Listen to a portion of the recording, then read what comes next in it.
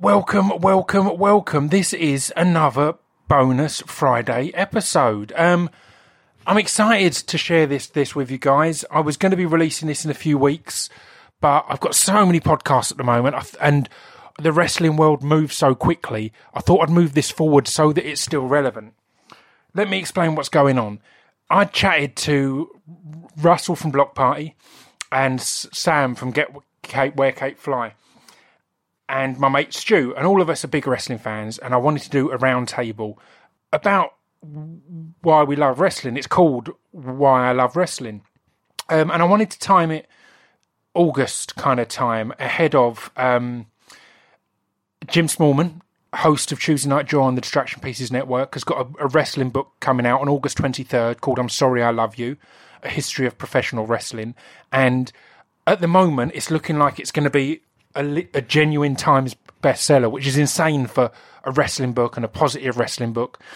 And from just a mate of mine who's an independent wrestling promoter. So I urge you all to go and order that. But obviously this podcast is just about wrestling in general. But the thing that, the reason for the timing is that on September 30th, Progress Wrestling have got a wrestling event that could end up being the biggest independent wrestling event ever in the UK. And that's insane. They're at Wembley Arena, and Wembley's kind of an expandable capacity. So it's one of them where, regardless of what they sell, it will feel rammed, and the atmosphere will be iconic. I mean, we talk in the podcast about the legendary atmospheres of Progress Wrestling. But if they can get enough people there, it'll be record-breaking, and it feels really exciting. So yeah, that's kind of the reason for the timing for this. If you've ever been a wrestling fan, I urge you to grab a ticket for Progress Wrestling at Wembley on September 30th, because it's going to be amazing. It's going to be an emotional time, and it's the best wrestling in the world as we go into here. But before we get into all of that, I'll mention briefly that we're brought to you as ever by Speech Development Records.com. That's my record label. We've got some great merch there, all of my albums, all the t-shirts. I've got a couple of barbecue aprons left. Genuinely, I do some weird merch. So yeah, head to speechdevelopmentrecords.com and get some of that stuff. Also, big love for everyone, for all the love that's come in for the main episode this week with Tony Law. It was a real heartbreaking one, or it was emotional. He really opened up about addiction, about almost losing everything, and about his climb back into the world of comedy. And it was a really amazing one. So I've got a lot of love for Tony. If you're at the Edinburgh Fringe, go and check Tony Law out. Also check out Brett Goldstein, genius comedian and host of Films to Be Buried With. Check out Rob Alton, whose spoken word album is available at speechdevelopmentrecords.com, At Home with Rob. And check out Brian Gittins, who is a favourite of mine, the only person whose podcast I've listened to every episode of, or that's been going a while. I've listened to every episode of Films to Be Buried With and the network ones and stuff like that, but that's the only one that's not on the Distraction Pieces network that I've listened to every episode. Brian Gittins and Friends. It's hilarious. And he had a bonus episode on Films to Be Buried With this week as well. So there's a lot of bonus episodes. But yeah, I'll get straight into this. It's a long one. It was a round table. Russell from Block Party, Sam from Get Cape, Wear Cape, Fly, and my mate Stu from HMV Southend all came round mine just to talk about wrestling, because we bloody love it. Yeah, even if you're not a wrestling fan, this should make some sense. And I hope you enjoy it. I'll pop up at the end, because there's a link I want to give you, because there's a topic that we talk about, and I was wrong on something. But Sam afterwards, because what's cute about this is the group message that we used to arrange this podcast. We've continued as our little wrestling nerd group, where we all just talk about what's going on in wrestling. So yeah, I mean, also now I've slipped this out early. It's good because it's ahead of SummerSlam weekend, and as you'll hear in this, we rave about NXT. It's ahead of NXT to take over Brooklyn 4. So yeah, I should also mention that you've got Progress Wrestling at Wembley on Sunday the 30th. The night before, September 29th, I've got my club night at the book club. And one of my guest DJs is Sam from Get Cape Wear Cape Fly, who's on this podcast. So if you were thinking of travelling down for Progress at Wembley and you've got your Saturday night spare, you might want to come along to the book club and party with us. It's going to be a lovely time. I'll look forward to seeing a lot of wrestling shirts in there. You can all come and party with us. Dan Lassac is also DJing, so that's a big deal. It's going to be a hell of a party. It's the book club in Hoxton, so come along to that, and then we can all go to the wrestling the next day. Let's make a weekend of it, guys. Wrestling and music and partying. It's going to be lovely. I'll let this get on. This is episode 222 of the Distraction Pieces podcast, and it is Why I Love Wrestling.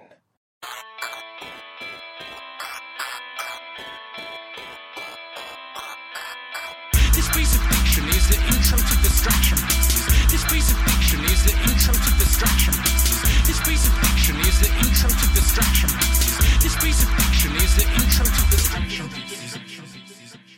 Right, this is a rare round table in the Distraction Pieces studio. I'll give some kind of information beforehand. It's going to be us all talking about wrestling. It's not a coincidence that this is coming out, I think, the weekend of Jim Smallman's book. Jim Smallman has a podcast on the network a month before the biggest indie wrestling show, possibly in UK history, depending on how ticket sales go. The Progress event at Wembley on September 31st, or 30th, sorry.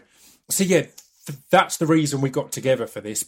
But this isn't just an advert for that, and we're going to talk about WWE, New Japan, probably Ring of Honor, probably PWG, NXT, all sorts of stuff. So it is a big advert, but it's not a hard sell. It's going to be talking about why we love wrestling, and I'm joined by Sam Duckworth of Get Cape Wear Cape Fly. How are you? Yeah, very good, thank you. Sorry to be doing this. It's fun, isn't it? And it's weird because there's two people on this podcast who I've been meaning to have on for a while. No offence, Stu.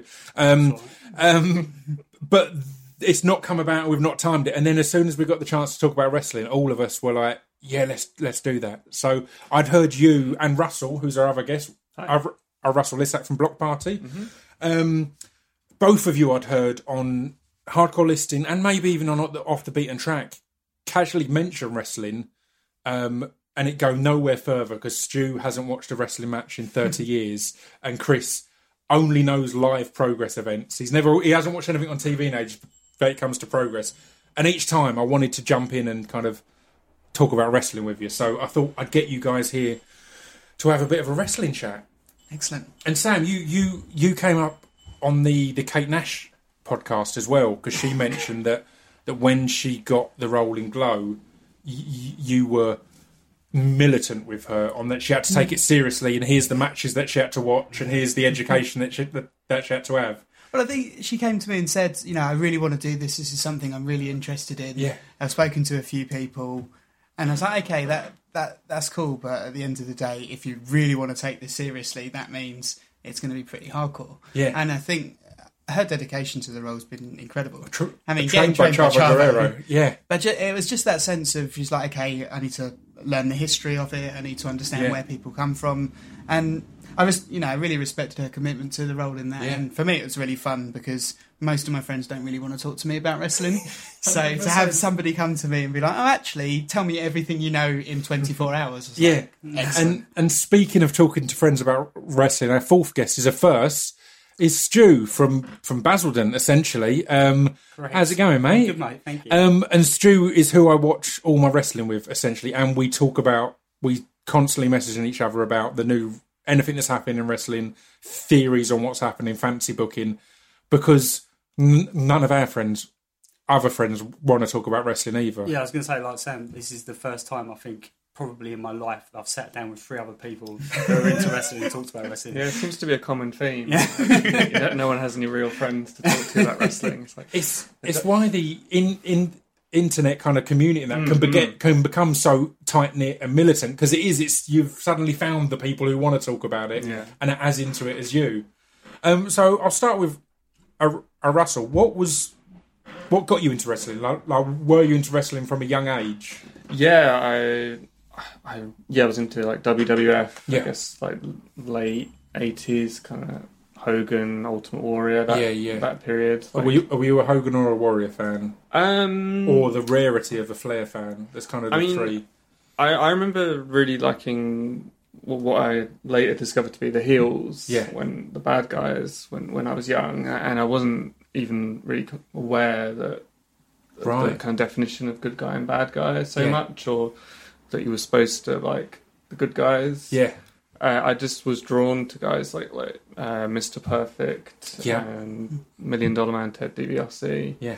I think I don't know what it was. Like I guess their characters were very interesting, and also a lot of them were in that kind of intercontinental range of where the wrestling was a little bit more exciting than some of the main event stuff might have been, and I always found that.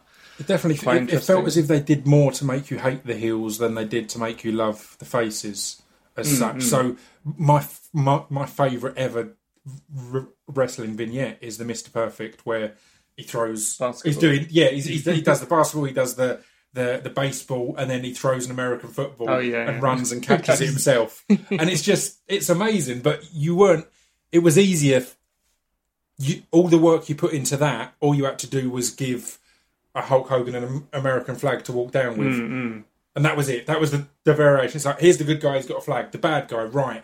Other than, and we'll get onto this later, other than potential racism, what can we do to make you hate this person? And they did that with those guys. Yeah, like with Ted DiBiase, had the antagonising the crowd with offering them money.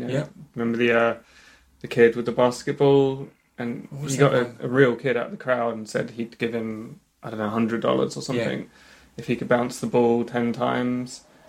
And he did it on the 9th time. DiBiase kicks the ball out of his hands, and it was real, and the kid starts crying. That's just amazing. Obviously, he couldn't do that now. But, but completely. And it stuffed money into people's mouths and things like that. And it was always playing off. And although wrestling has gone away from such exaggerated characters, it's still always playing off the type of people that you would normally love or hate in real life. The audaciously rich person, the guy who's arrogant about how good he is. He's the jockey's better than you at everything. And that sticks through. What I love about wrestling as an art form is it is on the at the root of it is the simplest of theatre is good versus evil. But then if you look below, there's so many layers and so much work that goes into to telling the story. When me and Stu were backstage at the UK NXT stuff, the UK tournament at the Royal Albert Hall, Aleister Black was explaining, he was saying to a few of the guys who we were there with aren't that into wrestling but had come for the first time and were blown away, and he was saying, the bit that you saw tonight in the ring, that's about 5% of it. The bigger thing is the story that we tell, what we build to make that bit in the ring mean anything. It was like it took him years to realise that wrestling isn't that much about wrestling. It's about everything else. And even if you go to New Japan and things like that, where there's a lot, the technical side of it is praised and pushed a lot more.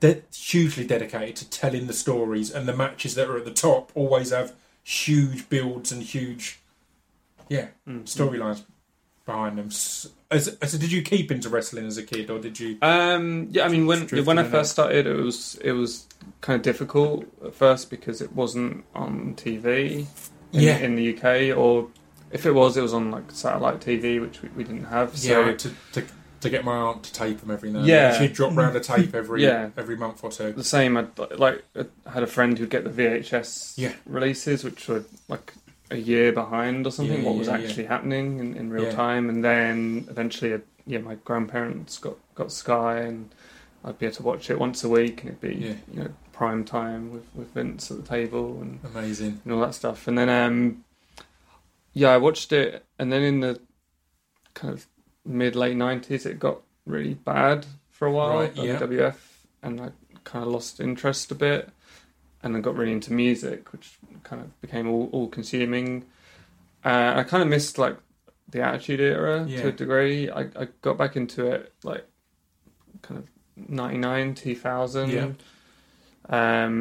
Just like around the time like WCW was closing, and seeing all that kind of stuff. Do you remember what drew you back at that point? I remember I was just at a friend's house, and we'd always like stay up drinking and hang out, loads of us, and then we'd all sleep in his front room, and we'd fall asleep like early hours of the morning, but with the TV on, and wrestling used to come on at like 2 a.m. or something. And we realised that we both used to be fans of it when we were younger, so we'd kind of watch it, and then this ended up being like a weekly thing. And then, you know, I just kind of fell back into it again, and at the time I moved in with my grandparents, so I had access to Sky then, so I was like, I can actually watch this regularly. And then, the WCW buyout thing, then merging with WWE was like, you know, it was so compelling at the time. Huge storytelling, got, like, all of sucked back in. The Monday Night Wars, and then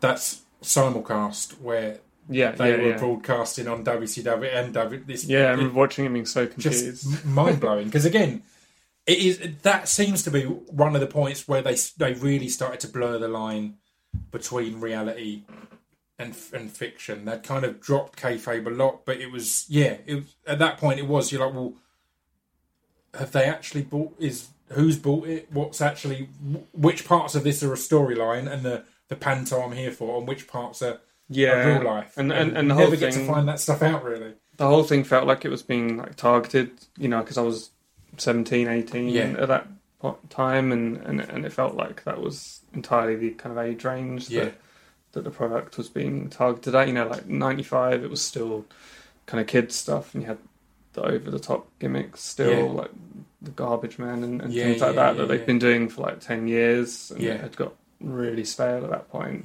And then suddenly it like became this much more exciting thing for a teenager. A reality base, and in a way dangerously so, because I remember on the simulcast the promo from Flair, that was as real as anything is ever going to get, because he was someone who was part owner or whatever and got bought out, and he's there as part of it and giving a proper kind of thing, saying, I will not work for... Do you know, it's such a blurred line, but that made it so engaging. And so did that keep you in, and then you got deeper and deeper? Yeah, and I think, you know, because you still had guys like Hogan and Scott Hall and people like that, so, you know, I was like, oh, you know, I recognise all these guys. Shawn Michaels. So there was still the people that I liked when I was a kid, and then there was all the new people to discover. And I got sucked in from then, and I've been in kind of full ever since. You know, I only got into other companies a lot more recently. That's what I was going to ask, because I went to New Japan recently, and it was because you couldn't go, and I bought the tickets off you, and it was like, it was amazing. But it was my first ever New Japan event, and I've watched bits, but not enough to really be that knowledgeable. So what drew you into? Because New Japan is kind of seen as the other big company, and a lot of people love one and hate the other or whatever. But the reality is they're both, or for me, they're both absolutely. I enjoy them both as such. So what drew you out to New Japan and anything outside the WWE, essentially? I'm trying to remember the New Japan stuff. I think because I read stuff online and talk to people online, because as we said, I don't know that many people that are interesting. I do have a couple of friends now, but like 4 or 5 years ago, there wasn't really anyone else I knew, and just someone online kind of mentioned it, and there was Wrestle Kingdom, which is kind of their equivalent of WrestleMania.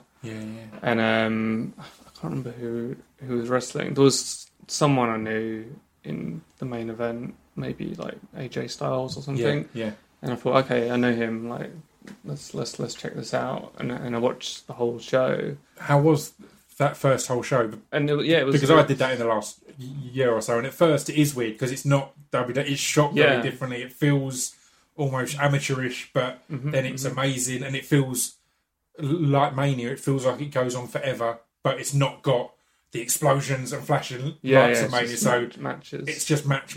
So how was that the first? Because I did say I was tuning in because I'd heard that I think it was Omega Okada 1. In fact, I must have watched it after, so I'd heard it was amazing. The whole event was amazing, so I tuned in. So I'm there firmly for the two people I've heard of at the top, and then just watching all of it. But then about halfway through, you're drawn in and you're part of it, and you adapt. I really loved it. I mean, I really love like Japan and Japanese culture as well. So like kind of like seeing that presentation of it was interesting as well. I've not mentioned this, but the only time I've ever played in Japan, we were on just before you at Fuji Rocks. Oh, okay, yeah. I think it was Grandmaster Flash was on before us, and then us, and then you guys. That's the one experience I have of Japan. It just occurred to me that it's related. Seems like I didn't put Grandmaster Flash at the bottom. Yeah, exactly. Who's that guy? Bottom of the bill. It was weird because Grandmaster Flash, he was doing at that point tons of mashups, and it felt really old and cliche. But then you're like, oh, he started that. So I'm sitting there going like, all right, mate, we'll do this. We stopped doing that about 5 years ago. It's like, oh no, you're allowed to do that because you're Grandmaster fucking Flash. So Stu, were you into wrestling as a kid? So same as you, late 80s, early 90s. I was like 1990. I was like 10. So obviously Hulkamania running wild over the UK. But the same as you as well. We didn't have satellite. We didn't have TV, let alone satellite. So I would only see wrestling going around friends' houses. Yeah. And even then, it was like, when you're in a mate's house when you're a kid and they've got something amazing, and you go, oh, let's do that. And they go, no. I remember a mate had Quasar guns and set up before it was like Quasar and everything. You just go around and go, oh, that's amazing, can we play it? I'd be like, no, I'm bored of that. It's the reason I came round. Exactly. It's why I'm here. So you go and mate's house, they'd have wrestling videos, you'd be like, let's watch that. They'd be like, no, I've watched that too many times. Oh, fuck. So I didn't see a hell of a lot, but I used to buy the WWE magazine religiously. I would watch wrestling vicariously through the magazine. That's fantastic. I threw mine away really recently. Oh, did you? I still had them all. I wish I still had them. I'd forgotten. I used to get that magazine. I remember reading the storyline of Hulk against Mustafi and Adnan. That whole arc. Just reading that throughout the year through the magazine, following the story through that. That's amazing. And only recently going back and realising that everyone thought it was really shit. But when I was a kid, it was brilliant. Again, it comes over to what we were saying about Aleister Black saying how the wrestling part is a tiny bit of it. The fact that you could follow it for years and be a fan and not actually watch any wrestling. Exactly. You're reading about it and looking at photos. For sure. So obviously I love things like Legion of Doom because they were so colourful and like bright and makes sense. Yeah. And then I suppose a little bit later, like when we finally did have a TV, I'd start to like 2 a.m. and watch WCW sometimes on a Saturday night. It's been on ITV. Yeah. And then you get to like 12:13, everyone's like, "Oh, wrestling's actually fake and shit," and you go, "Oh, is it? Oh, fuck." Yeah, I hate it honestly. I hate that as well now. So I obviously stopped it. It's like watching wrestling or being interested in it, same as everybody else, really. And then in the late 2000s, when T4 got WWE Heat for a year, do you remember that? Yeah. It was on T4. You'd wake up on a Sunday morning with a hangover and watch that. Amazing. So I watched that for about a year. And then... that was like when, for some reason, I've got a flash of it being when... who was Lita with originally? The red-haired S.A. Rios. S.A. Rios was like coming in, and it was the Hardy Boys type era of Team Extreme and all that kind of thing. Hardy and Taz was prominent. Yeah. And then that left, so I knocked it on the head. And then later, I remember our friend David Davis recording me those Legends of Wrestling roundtables on a disc. Oh, that's what I was going to say. When we both I worked in HMV, I'd had a similar thing of meeting. He was the assistant manager at the Beckton store, David Davis, and he was into wrestling. So again, it was like the first time in ages, like, got someone I can talk to wrestling about. And it was pre-network, and he'd burn a load of DVDs of the Legends around tables, and they'd just have a topic, and they'd be talking about the old days, and they'd be talking about how they'd send the wrestlers out into town to beat people up in the local bar to show that they're the toughest and stuff like that, and getting all these stories. And again, I think that's that might have... It was around the time I think I was about to take a bit of a break from it. So I think I kind of... Whilst I took a break from watching the product, I was watching tons of documentaries Exactly, and roundtables and things like that. Yeah, before I came back in. I've always been fascinated by the business and the behind the scenes and that of it. Yeah. So that was brilliant. And then we moved in with our in-laws before we moved out, so we could save. And they had Sky Sports. And then one night, 2 years ago, just before SummerSlam, I started watching it because it was on. I thought I might as well just start watching it. It's on. Yeah. And I did, and I got the network, so I wanted to watch SummerSlam. And then you were like, "You got to watch NXT. It's amazing." Yeah. And I put NXT on that night.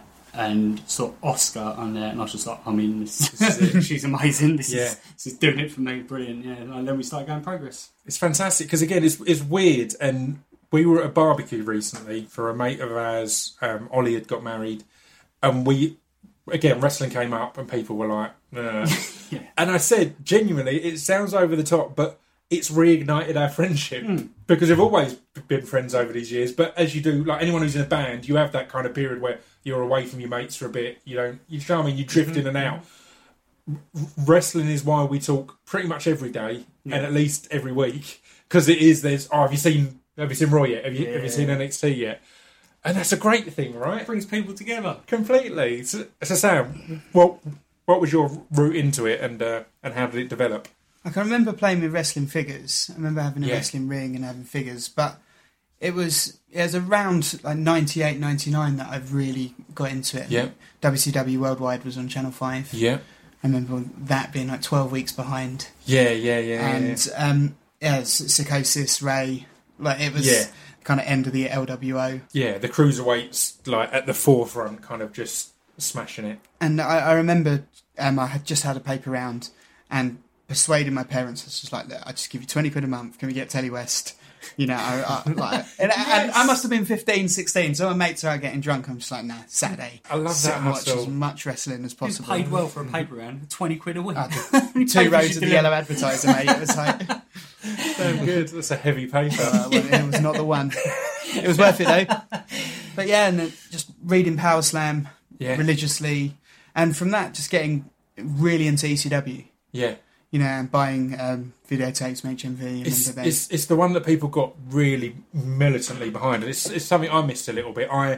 For a long time, kind of like around the age of 15 or 16, I'd kind of have a load of fake ex-girlfriends and stuff like that to pretend I've had some kind of previous relationship experience. I was like that with ECW. I'd be like, I used to love that. Yeah, it was like I wasn't having any of the tape trading or anything at that point, and I've caught up on a lot of it through documentaries and through the network now. But yeah, I think that was that period had people excited.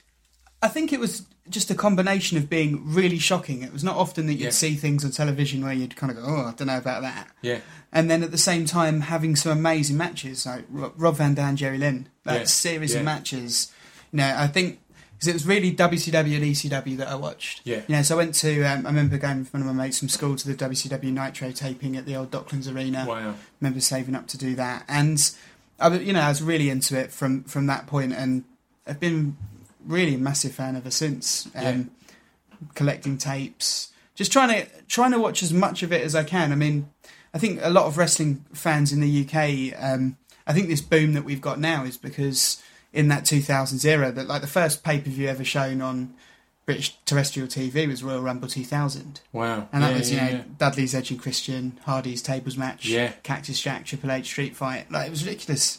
It was an incredible pay-per-view, and I think at the same time having the end of WCW on Channel 5, I think wrestling, that era of wrestling had some incredible matches and it was accessible to people. Yeah. I think Sky Sports was quite prohibitive in terms of if you had a mate with a VCR that would tape it for you, you could watch things out of date. Yeah. But to actually be able to be part of the conversation and watch it, and the early days of the internet, of live, and Raja and all the websites that you could kind of find the spoilers off of, those really early days of the internet, and from that point I've just been completely obsessed, to be honest. And it does become a thing of finding the time in your day to keep up with all the wrestling that you want to watch, because it is, even if you're just on the WWE product, you're looking at Raw and SmackDown is 5 hours a week, and then NXT is another hour. So we always say it's a part-time job. Yeah, to keep up with all of it. So what became the priorities for you? Did you get into WWE after that kind of that boom? I think we lost a lot of choice in a very quick period of time. Yeah. I think there is there's New Japan, Ring of Honor, Impact. Yeah. But really for a long period of time it was WWE and WWF, and then you had Ring of Honor, but you weren't really able to watch it. The quality wasn't good enough to stream it on the internet. Yeah. And then until TNA came along, it really was a one company business, and also a one company business where it was quite obvious that the wrestling fans had one show and then there was Raw. Yeah. I think Heyman booking SmackDown. Yeah. I think that is what stopped the business from really going under. Yeah. Because it kept that kind of hardcore, passionate fan base actually into wrestling. Yeah. Because it did get to a point where you'd feel, I'm too old for this, or, completely. How am I spending 5 hours of my week watching things I don't enjoy? Oh, that's what I think is great about it now, because things like Progress but also things like NXT and New Japan, they're 100% enjoyable for grown-ups. Progress specifically is aimed at grown-ups. It's more for grown-ups than for anyone else.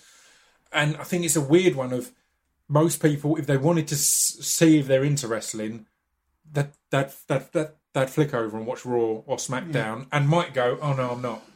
Because again, I enjoy that product, but I'm aware that it's not what most wrestling fans are into. But I'm also aware that we've got the network that's got NXT and all that, and again, you've got New Japan World, and you've got all of these different options. So, what's your preferred, or what do you watch at the moment? I don't really watch Raw or SmackDown. I'm subscribed to the Wrestling Observer. Yeah, it's too much of a commitment. I can't do 3 hours of Raw on a Monday. It is. So I subscribe to the Observer. So if there's something that I feel that Meltzer and Alvarez are raving about, I'll watch on Raw and SmackDown. But it's NXT predominantly is what I'm watching, and then I watch stuff from New Japan World and the Honor Club, and then Progress. As much as I can. I think I'm limiting myself to a point where if I'm watching more than 3 hours of wrestling every single week, when it comes to a big pay-per-view weekend where there's WrestleMania weekend, it's 4 solid days of watching everything and still not having enough time to get it all in. 100%. And now SummerSlam weekend seems to be the same. We're going to... I love it.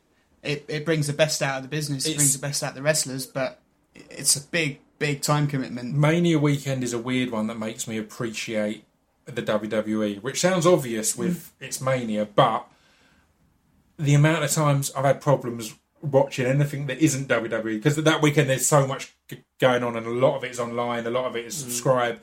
Amount of time I just can't get it to work, or there's no sound, or whatever else is going wrong, and it makes you go, the network makes everything so... And this isn't an advert for the network, but it makes it all so easy that you've got all your pay-per-views, you've got every wrestling match ever. I mean, that was a dream, wasn't it, when you're growing up, to have, 24/7 on demand, the history of all wrestling. Yeah. And I think now, I don't know whether it's happening yet or it's happening soon, where I watched that Hardy's 24/7 and you started to see the impact. So. Yeah. Because I was a massive fan of TNA. Yeah. And I think that another thing that doesn't really get mentioned in terms of the UK wrestling boom is how much TNA actually did. Yeah. In particular, like Cy Rothstein and Jeremy Borash, when they did those fan parties, used to go to loads of them and they'd screen, the Impact shows in a pub, people would get together. And it's, it's the first time that I remember Nigel McGuinness being on it, Doug Williams, Magnus, and that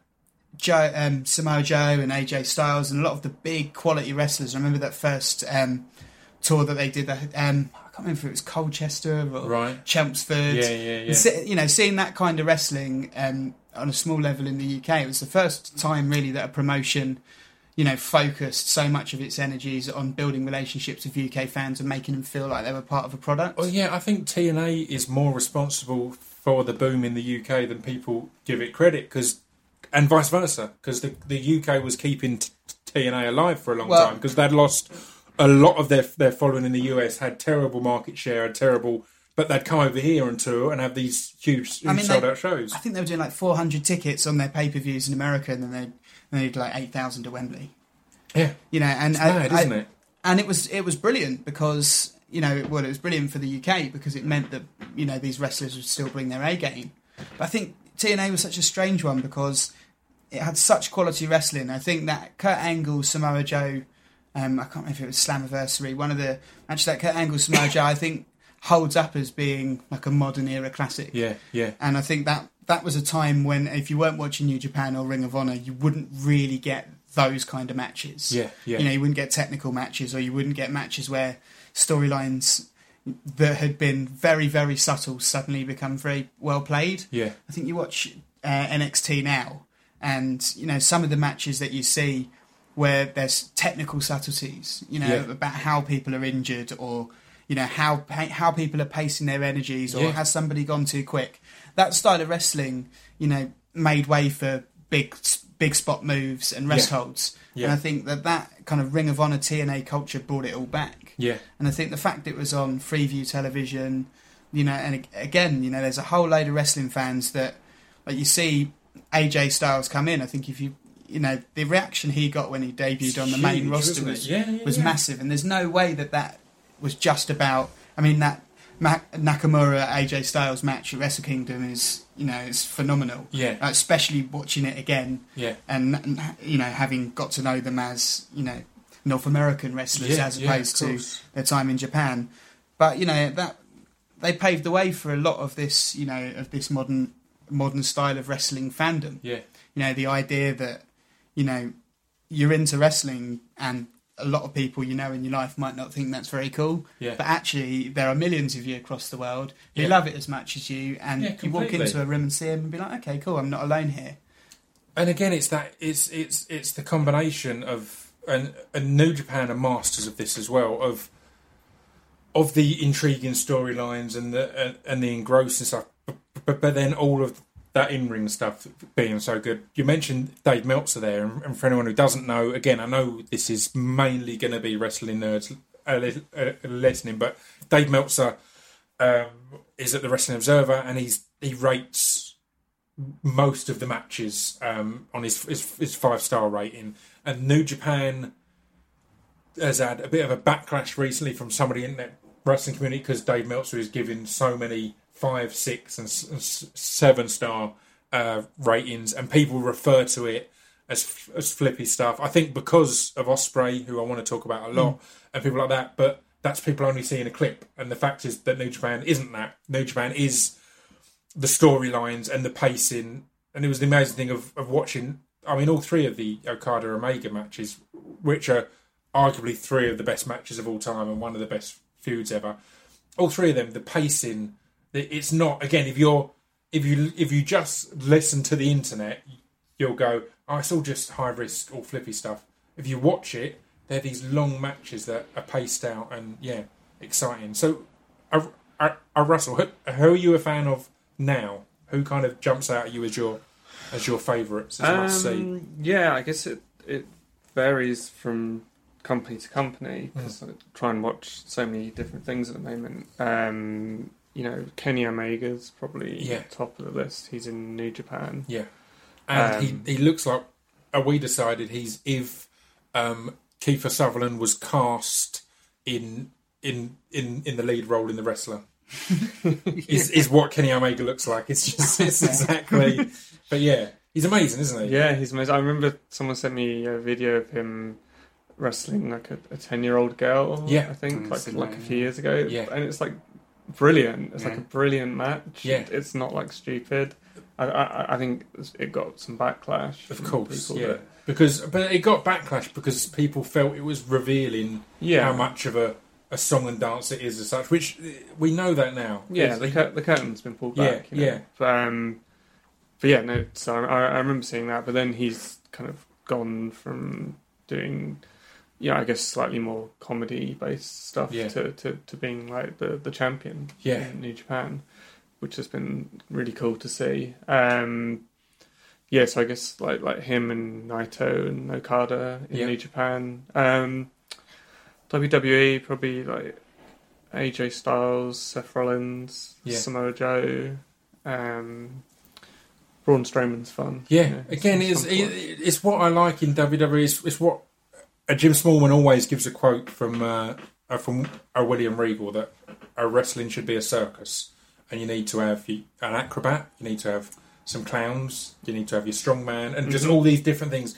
And WWE do that well, and I love the fact that a lot of proper hardcore fans will put Strowman in that list of people that they enjoy, because he went from being, what are they going to do with this guy? He's not got anything, to literally a month later, like, he needs the belt. He's the best in the world. He keeps tipping over ambulances and stuff. It's amazing. The heavy machinery effect, as we call it. Yeah, because we had that. We have heavy machinery on NXT. Literally, we were like, these guys are rubbish. And then I think they debuted and we were like, what the fuck? I think there was a promo one week, and I texted you saying they did a really good promo this week. It was really the face he pulled was just great, and then the match they had the next week and the feud they had, they're now absolute favourites. But there's so many people. Again, it's that master of they're awful. Oh, hang on. Like Lacey Evans now as well. She started when she first started out, like a bit of a gimmick. And like one promo, you're like, fuck, she can talk.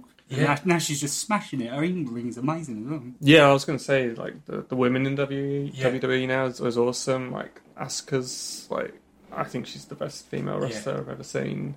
Ronda Rousey's been awesome so far. Surprised everyone. It's just been absolutely amazing. There's loads of people, Charlotte Flair and stuff. I loved it when Rousey came in, because despite some people getting annoyed at it, I thought it was perfect, because she didn't. A lot of people were assuming she's going to be in the women's Rumble. And it's like, no, they got this Rumble, that the first ever women's Royal Rumble that they'd all worked hard for. It would have been unfair if some outsider had just come in and stolen the show. But then her coming in separately, it gave that big impact, and it's huge. I love that.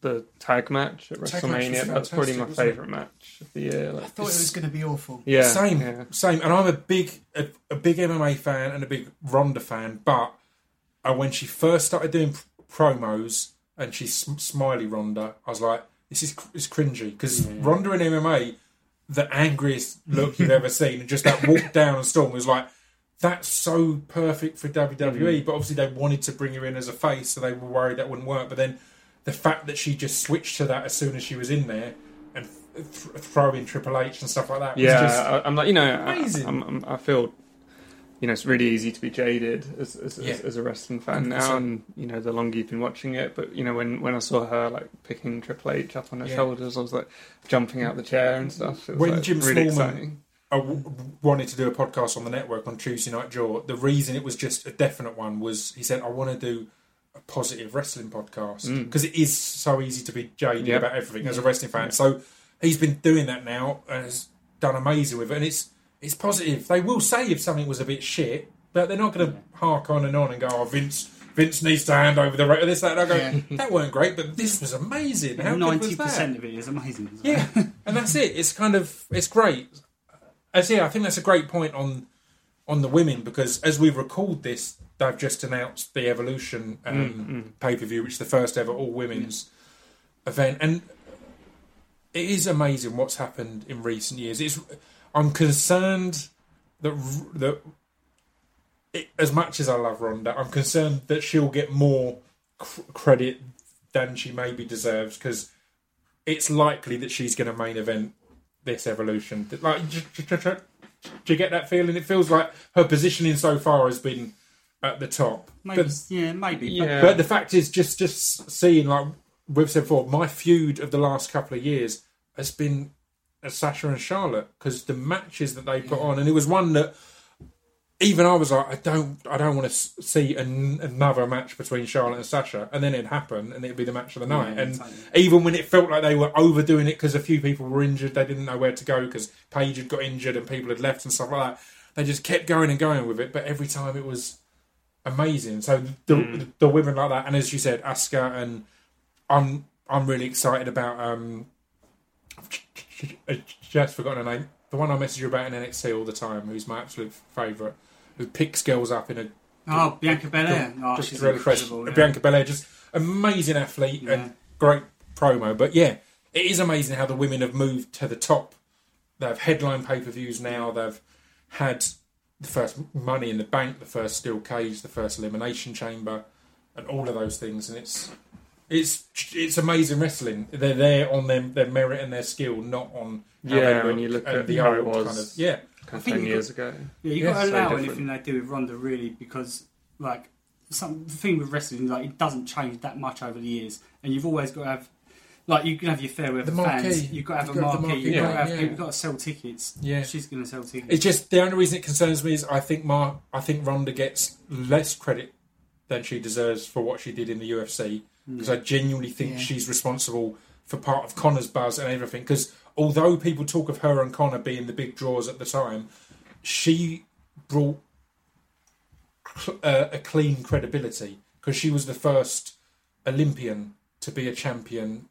So she brought people over who would previously go, it's just blokes beating each other up in it. And Conor, again, he brought people over because he's so leery and loud. But I think Ronda brought people over because, number one, it wasn't blokes at all. It was a woman. Number two, it was an Olympic medalist. So it wasn't this kind of, it's just savagery. So I think she gets forgotten there a bit. But then weirdly, I think as she might headline this, it's going to look like, because of Ronda, they've got their own pay-per-view now. And it's not that. I do think there's a sense of, nobody thought that the UFC pay-per-view that she headlined would be successful. Yeah, completely. And I think there must have been an element within, WWF management when, I remember it was that give Divas a chance, because people were just, booing at the treatment, and there was outrage, and it was a very similar time that they'd just done over 1 million buys in the UFC, headlined with a women's match. I think there must have been a business conversation, and I think that's where hopefully Ronda does get the credit, in the sense of I think a lot of people assumed that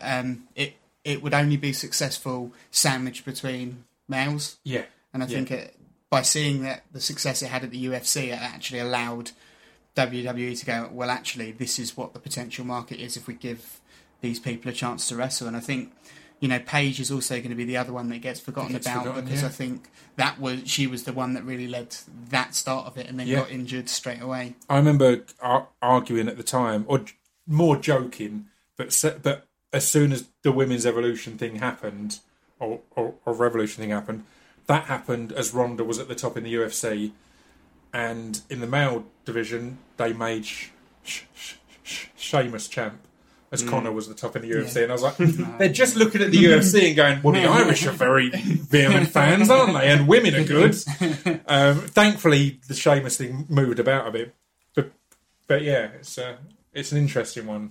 That's funny you mentioning Paige. Actually reminded me AJ Lee. I feel like she's been completely forgotten, for political reasons. Or that whole moment. I'm reading her book at the moment. Which Paige really coming out and winning the belt on her first night is one of the most important things in women's wrestling history. And there's two people in that. It's not just Paige. It's AJ as well, who again had fought to be the champ, had really got that belt some worth, and then being happy with a debut fighter coming down and going over. Isn't Selena Vega playing AJ in the film that they're making? Yes.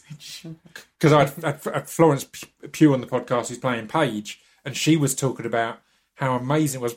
Because again, it's this huge film. It's a big budget thing. It's Fighting With My Family, it's called.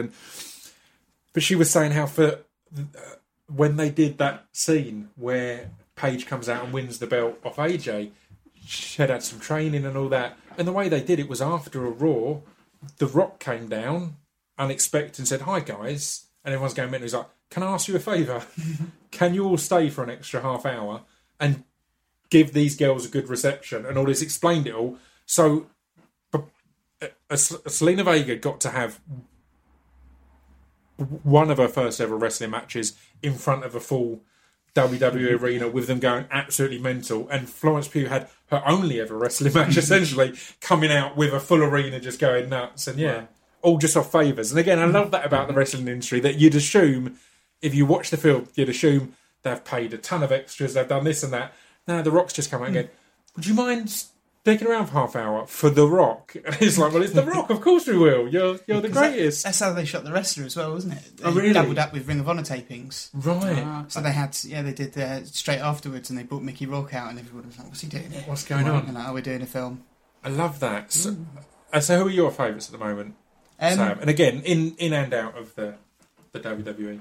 I love Undisputed Era. Yeah. I think that feud with British Strong Style, I'm so into it. I really like Kyle O'Reilly. Yeah. He's our favourite. Just again, It's the nuances. He's got this as swagger. you were saying on the small things and that. It's I love the playing the belt like a guitar. That old, cool, it really reminds me of the NWO. It's got that same kind of mixture of you've got the kind of, the long-haired leader with the presence, and then you've got the kind of. I mean, I like Kyle O'Reilly because you can tell that he's hard enough to kind of have a little bit of swagger, but also you can tell that he'd be the first to hide behind somebody big if he got into a real fight. He's got the perfect combination of he's got the Pancrase style of open hand strikes and things like that, but so he's got that I'm a tough beat you up wrestler style of wrestling, but then just his little nods and comedy at the at War Games when he went to hit someone with a chair, missed him, the chair bounced off the rope and hit him in the face, was just slapstick to perfection. And then my favourite one of the recent ones was he did the classic Matt Riddle where he's had a belly to back suplex on him, and then he just popped straight up, and then did a flare fall out of the ring, and it was like, it's genius just to do such an indie wrestling spot of have a big move on you and just get straight up and be invincible, and then just fall over. And I think that's the great thing about NXT is that they can tell that the people that are filming it are looking for those nuances in the individual wrestlers. I think Aleister Black, Tommy End, really, in terms of European independent wrestling, was probably the guy that everybody knew would eventually end up in the WWF, and I think they've just got his character to perfection. The entrance, allowed all of it, and it all went perfectly. It's worked to a treat, and I think NXT is the one that I really love because you can see that character is important. I find the main roster difficult sometimes, just simply because if you really did pay attention to it, it wouldn't make any sense whatsoever. And I think that the wrestlers I like to watch are not necessarily the ones I believe in as characters. Right. I think you kind of notice that there's too many inconsistencies to believe that some of these people are champions. I love Joe. I love AJ Styles. I think they're brilliant. I think. Well, you mentioned Seth Rollins earlier, and I just think he's been the best in the WWE, or at the top of the WWE performance-wise for a long time. And recently, as he's been doing his Monday Night Rollins stuff, it's just week after week. It's an amazing performance, and I think they're back in a place now on Raw and SmackDown where the stars at the top are universally liked.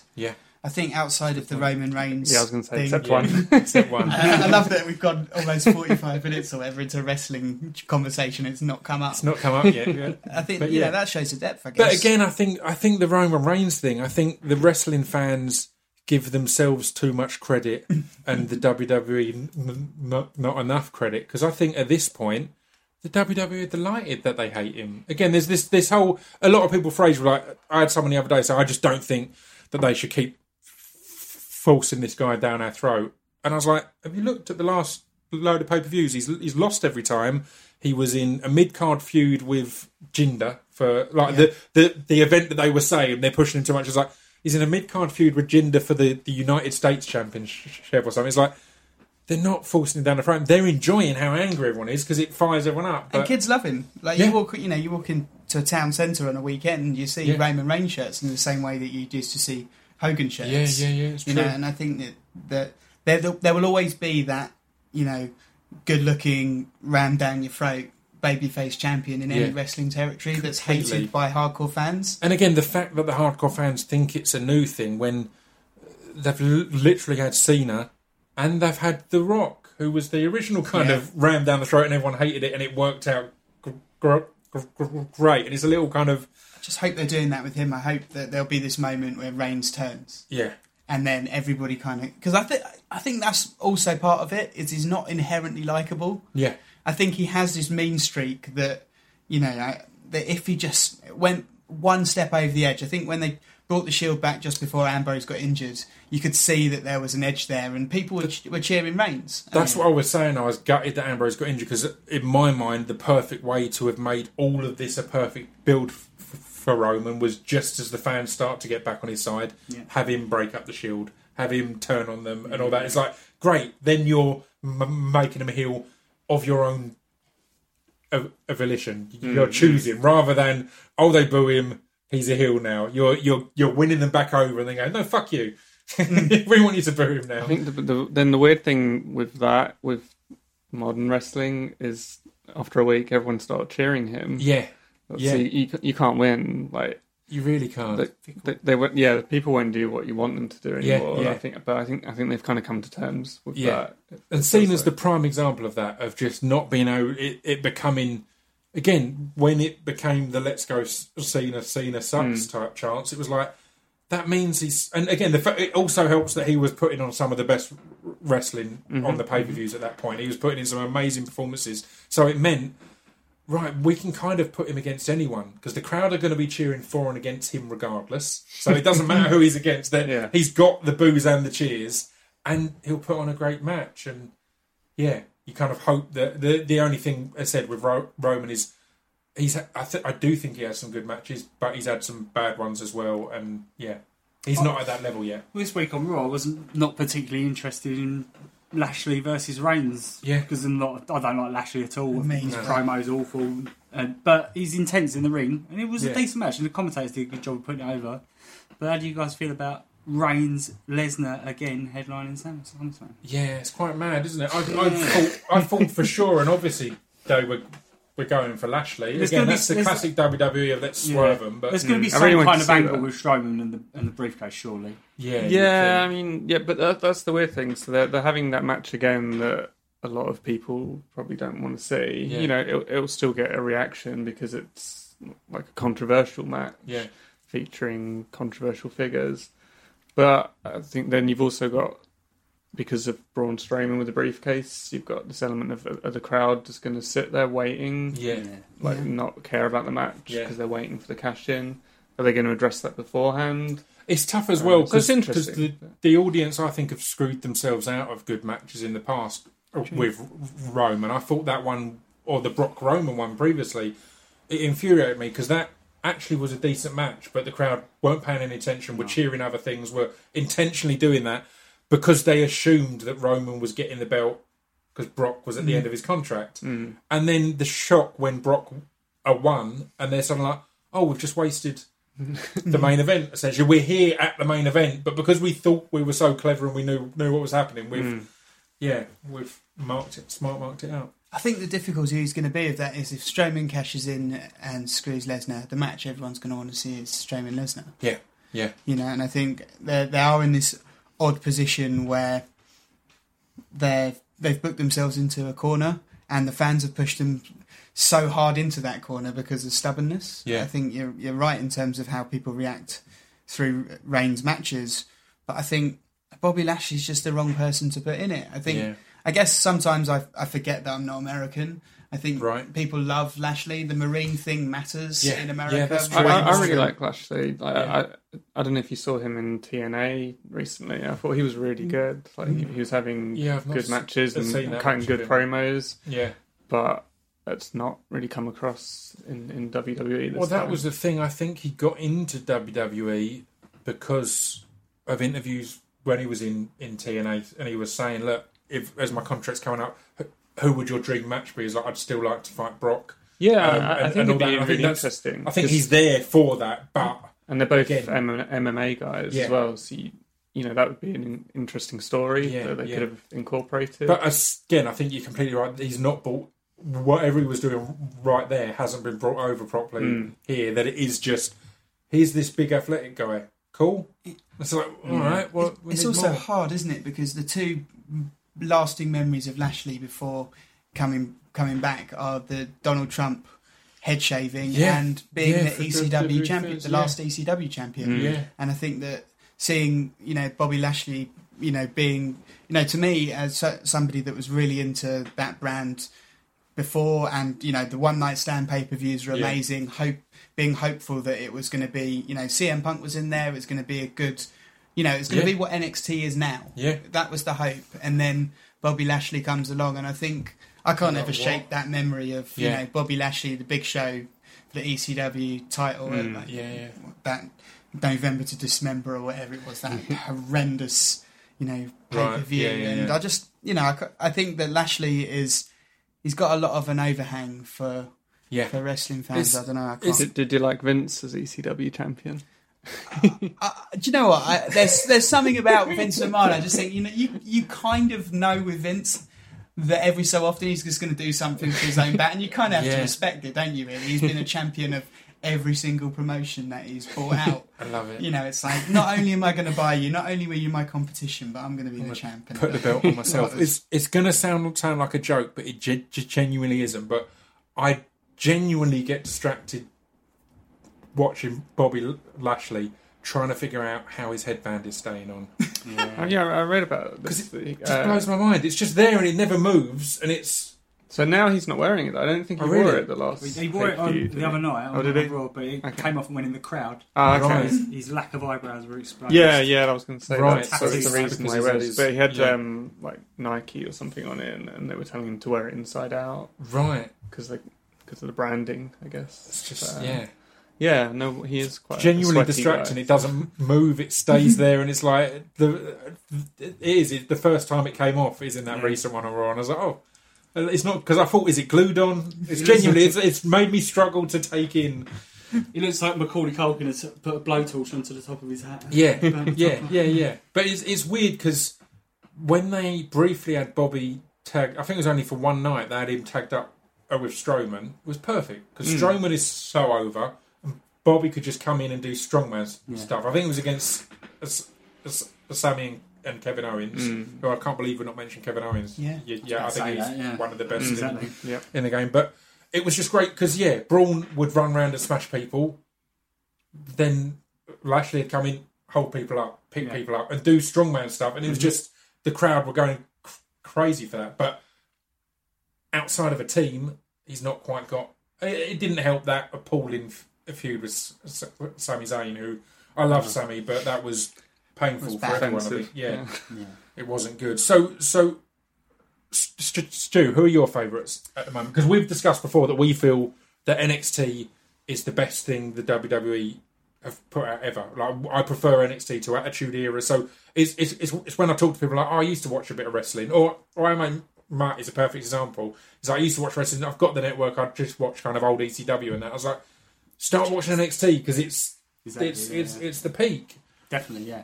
But a lot of your favourites on the main roster are previous NXT and things like that as well. So like we just said, Kevin Owens. Yeah. Surely the best. We said somebody else was the best promo, but surely he's the best promo. Yeah, or Kevin's a great. Last couple of weeks, I mean, for like the 2 and a bit years I've been watching properly, like he's been the most consistent. I think he comes across as real compared to like 90%. We was talking about this before. We was trying to figure out his character, and we realised he's just grumpy man. That's his character. He's just grumpy. That's all the characters they've done. He's just annoyed at everything. Like, he's not furious because he never has this big blowout explosion. He's just like, bloody hell, grumpy man. Grumpy man is his character. But again, that's the beauty is he'll do that character for a long while and be the kind of sneaky, cheating type guy, and then he'll go out and remind you that he can go as good as anyone. He'll fight Seth or fight someone or Finn, and it'll be like, oh wow. And he'll pull off something really athletic you've never seen him do before, and you'll be like, where'd that come from? Yeah, no, it's phenomenal. And this whole thing with Strowman at the moment has been great. I was really hoping it would end up with them doing a tag team where when they started off, they were still like they were almost friends. And Brock, for some reason, turned on him. We're not quite sure why. But it's been brilliant, and him getting thrown off stuff has been amazing. But the majority of people I do love are NXT. And I could talk about Kairi Sane all night long. Awesome. Definitely, she's unbelievable, and I'm so pleased that she's back in the title contention against Baszler again. Because that triple threat on NXT with her and Nikki Cross and Del Rey. Not Del Rey. What's her face? Mrs. Gargano. Yeah. What's her name? Totally escapes me. Candice LeRae, of course. Candice LeRae. Del Rey. Candice Del Rey. Yeah. That blew me away. That was unbelievable. It was a great ending. And it was Kairi Sane's big. Again, the mark of a great, or often the mark of a great charismatic wrestler, at least, is doing a simple move and making it feel like the biggest thing in the world. An elbow off the top rope. No one's had that as a finisher for a while, really.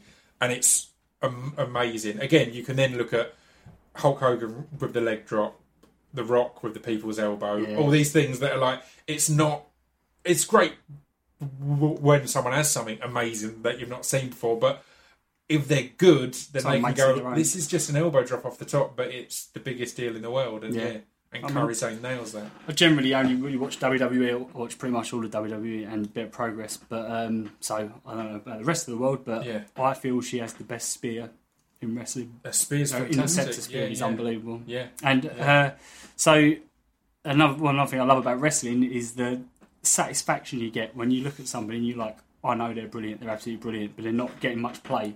And when they finally get pushed, and you're like, I was right. Yeah. Totally. Yeah. That's such a great feeling when something you love. It's about to happen, and then bang. When something you love goes over, it's fucking brilliant. It's like, I mean, the perfect example of that is AJ coming over, because in TNA for so long he was the best, and then in New Japan, and it was always, he's a bit small, he's not really WWE, and then when he came in and was instantly a superstar, it just felt so satisfying for everyone watching, because it's like, see, he's fucking brilliant. I'm so glad they did that. Yeah. You know, when I heard it signed, there was that fear that, because comedy character comes out. Yeah. and I think it's that new WWE thing of showing respect to other promotions. 100%, and that's a key thing now. I think so. I think that now they know that wrestling fans watch a lot of things. Yeah. And there's competition, but nobody can compete with their production. No one can compete with the network. You know, so there is this sense of, you have this world of wrestling, and then you have, you know, WWE, which is where you go to, you know, when you're at the peak of your career, or you're about to become, you know, a household name outside of just hardcore wrestling fans. And the fact they did that for AJ, I think, was probably the first time that you'd seen somebody of that size since Ray come in and actually beat big guys, and a crowd naturally respond to it and think, he can do that. Excited. Oh, he's the best. It's what I think is going to happen in 3-4 years with a Will Ospreay, because Will was one that I'd started watching at Progress and was amazed by, and then he went to New Japan, and just after he went to New Japan, you had the British tournament, you had the World of Sport stuff, all this stuff going on, and it felt like, he's made a mistake. British wrestling is now getting its exposure. But I think it's going to be that he isn't one that comes in. And again, the fact is, with the British tournament, a lot of them went into 205 Live and stuff like that, which is all good, but still haven't got to have that huge impact. It feels like Ospreay, if Omega ever leaves, it feels like Ospreay is the one they've got in mind as the next not Japanese guy to be there as carrying it. Obviously, Meltzer loves him, and Japan seems to love him. And it feels like he could do that. He could become the top guy in New Japan. Again, in a few years, and then come over straight to main roster rather than necessarily developmental or anywhere else, because he's that good. And because World of Sport, I think that starts in a couple of weeks on ITV, and he's just been confirmed for and that. And that's a weird one, because I don't know about if you guys watched it, but I didn't enjoy the World of Sport return shows. I really felt they had some amazing people and didn't play to any of their strengths. It felt like they signed amazing wrestlers and went, here's how it used to be, rather than going, here's how it is now. Whereas now they've signed Ospreay, they've signed a good roster of people that you kind of go, all right, well, I'll give it a look. I'm hopeful for it. I think there was a lot of self-congratulatory kind of celebration within the British wrestling industry, and I think that one thing to remember, I guess, is that it's afternoon ITV. Yep, and true. I think that I like the idea that there's entry level wrestling. Yeah, you know, that there is a sense of, okay, if you're a parent and you've got kids that want to watch wrestling, but I think that's good to have Will Ospreay in there. I think the first one was very much, it was a bit of a size fest. I mean, there were big guys and carrying bad and guys. Some great ones. Some great ones. But yeah, Ospreay is a good pick, because whilst he can go on and put a match on that will blow away hardcore wrestling fans and will get 5, 6, 7 stars off Meltzer, he also does a lot of flips and stuff, which kids are just going to be excited about. Kids will be able to go, did you see that guy? Because again, the first time you see some of the stuff he can do, it does make you just go, how is this not a superhero movie? A lot of kids are going to grow up, and that's going to be their first ever favourite wrestler. Yeah. That we look back on and see people now. It's true. When 20 years time, they're going to be like, I remember when I first started watching wrestling, Ospreay was the man. Yeah, and again, it's a really interesting point there, because you're right. The World of Sport stuff, I didn't particularly enjoy those first ones at Christmas, but it's not for us. I enjoy the main roster WWE largely because there's people who've come through the wrestling I like, and there's an element of that, a mixture of that. So yeah, you're right. It's afternoon. It shouldn't be as rowdy and sweary as Progress or as technical as New Japan or. I felt it kind of fell flat a little bit as well because it didn't feel like it was a crowd of wrestling fans. It felt like it was a TV studio with a crowd of just people that paid to be there. Yeah, the same crowd who got free tickets to Gladiators, a few of the game shows that are on in the day exactly, and things like that. So there was no real atmosphere. Yeah. So, yes, speaking of Meltzer and his matches, we were discussing recently that the main event, as we recalled this, NXT from 2 weeks ago. At this point, it'll be a month or so ago, like when it actually comes out. But the tag match between Undisputed Era, who you've mentioned, and British or a Moustache Mountain, who are two members of British Strong Style. It was the first NXT non-pay-per-view match to get a 5-star Meltzer rating. And I was speaking to Trent about this because he was just insanely excited because he used to watch wrestling via Meltzer's list. He'd go through the top fives and hunt them out and watch that. So to be on there was mind-blowing. But to be on there as the first ever tag match in WWE history to get a 5-star rating is just mind-blowing. But it was an amazing match, right? It's the one bit of homework I set people. I kind of said, has everyone watched this? Because it's really good. But what did you all think? Sam, what was your... I thought it was phenomenal. Yeah. I thought it was an... I mean, if people were getting into wanting to learn how to wrestle, not that I know a huge amount about learning how to wrestle, but that is a masterclass in how to sell. Yeah. You know, I mean, that whole match was built, to me, it was built around... I mean, it's interesting. I don't know if any of you listened to... Like, Lance Storm did a podcast with Brian Alvarez, breaking down that match for about half an hour. Oh, wow. Saying that he thought it was one of the best matches that he'd seen of the year in any territory, one of the best matches. And there's an interesting discussion about the idea that in NXT you can break up a pinfall once as a tag team, but if you do it twice you get disqualified. Right. And that being the reason that Tyler Bate had to throw in the towel at the end of the match. Yeah. And you know, watching it again with that in mind is even better. Yeah, you know, that's interesting to hear. But my first thought was that makes them look stupid because they lost the titles. When if he could have broken it up and got disqualified and kept the titles. I know it's not the good guy thing to do. Point. Yeah. But yeah, that's my first thought. I thought it was amazing. I thought again, particularly as that ended, it's not something that you see in wrestling anymore. You don't have someone throwing the towel, so that was beautifully told because of the exactly because of the selling of the leg throughout. Which again, there's so much in wrestling where the selling isn't consistent. Let's say that you'll be injured and then you'll pop up and bang, here's all my moves.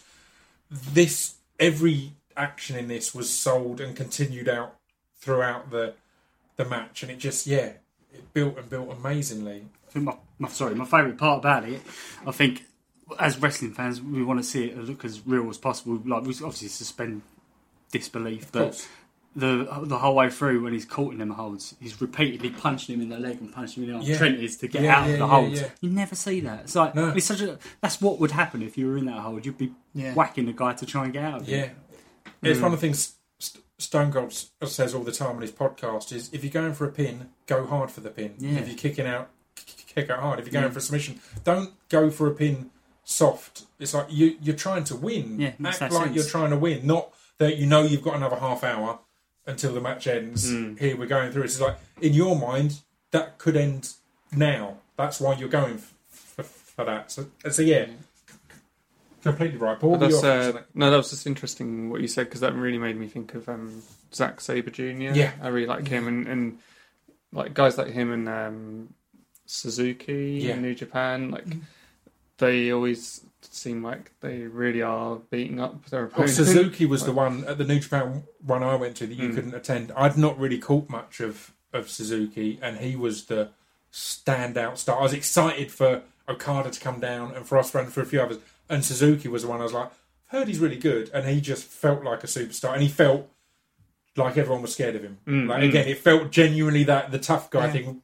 We actually don't have a lot of the tough guy wrestlers anymore. You've got Samoa Joe, I guess, but other than that, you don't have many that you think like, in real life, they're probably all generally scared of it. Yeah, and that he's was like the film the that front Suzuki now. had. As soon as he came down, it was like, damn, and he stole the show for me. It was amazing. But yeah, it is that intensity and that realness of I like that with no wasted action. Yeah, with the Bruiserweight. Pete Dunne. Like he's like that as well. I remember completely. I saw him at like a UK show a few years ago, and he was like in the opening match. I didn't know who he was, but I was like so impressed. His intensity, and again, he's one that it's all the minutiae of his actions. And when he was in a tag match, I think it was a 3-on-3, and the other 3 were in. He was the first down.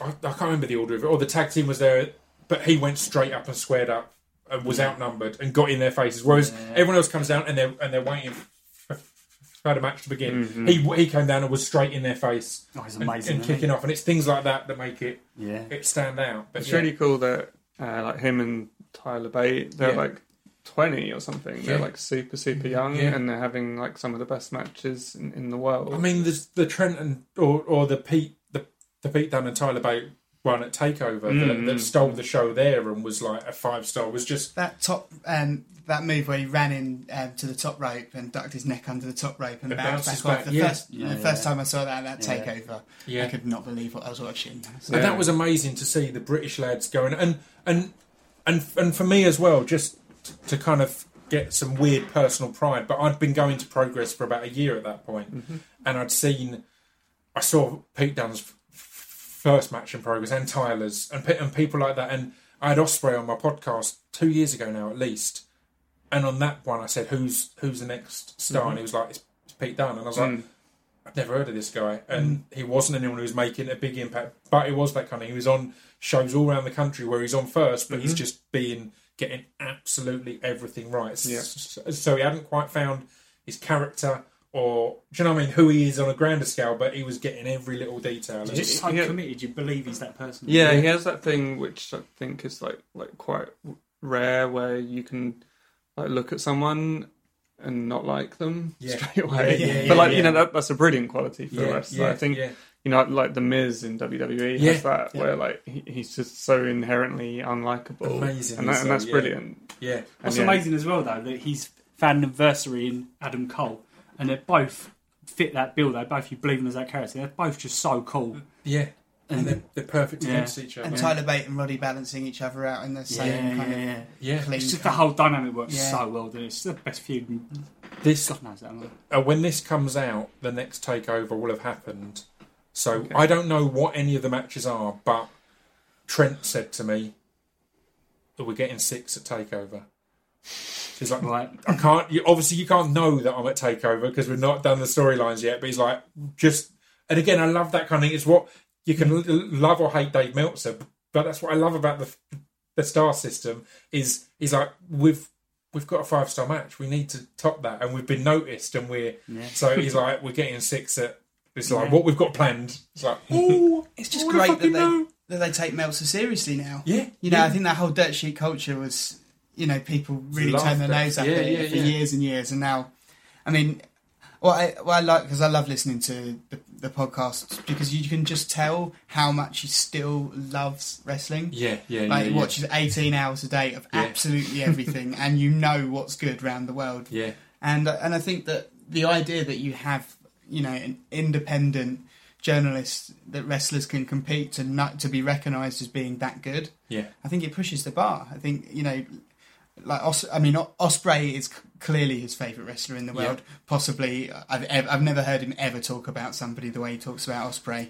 But Ospreay's exciting for me because again, he's someone, he lives up the road. He's just moved to Chafford 100, so he's literally around the corner. So he's such a local lad, and I've been a fan of him because the first time I went to Progress, it was him and Marty, and it was the start of that feud that then toured the world essentially, and it was mind blowing. But he had his weaknesses still, and what we've seen in the last 2 or 3 years is he's bulking up a bit.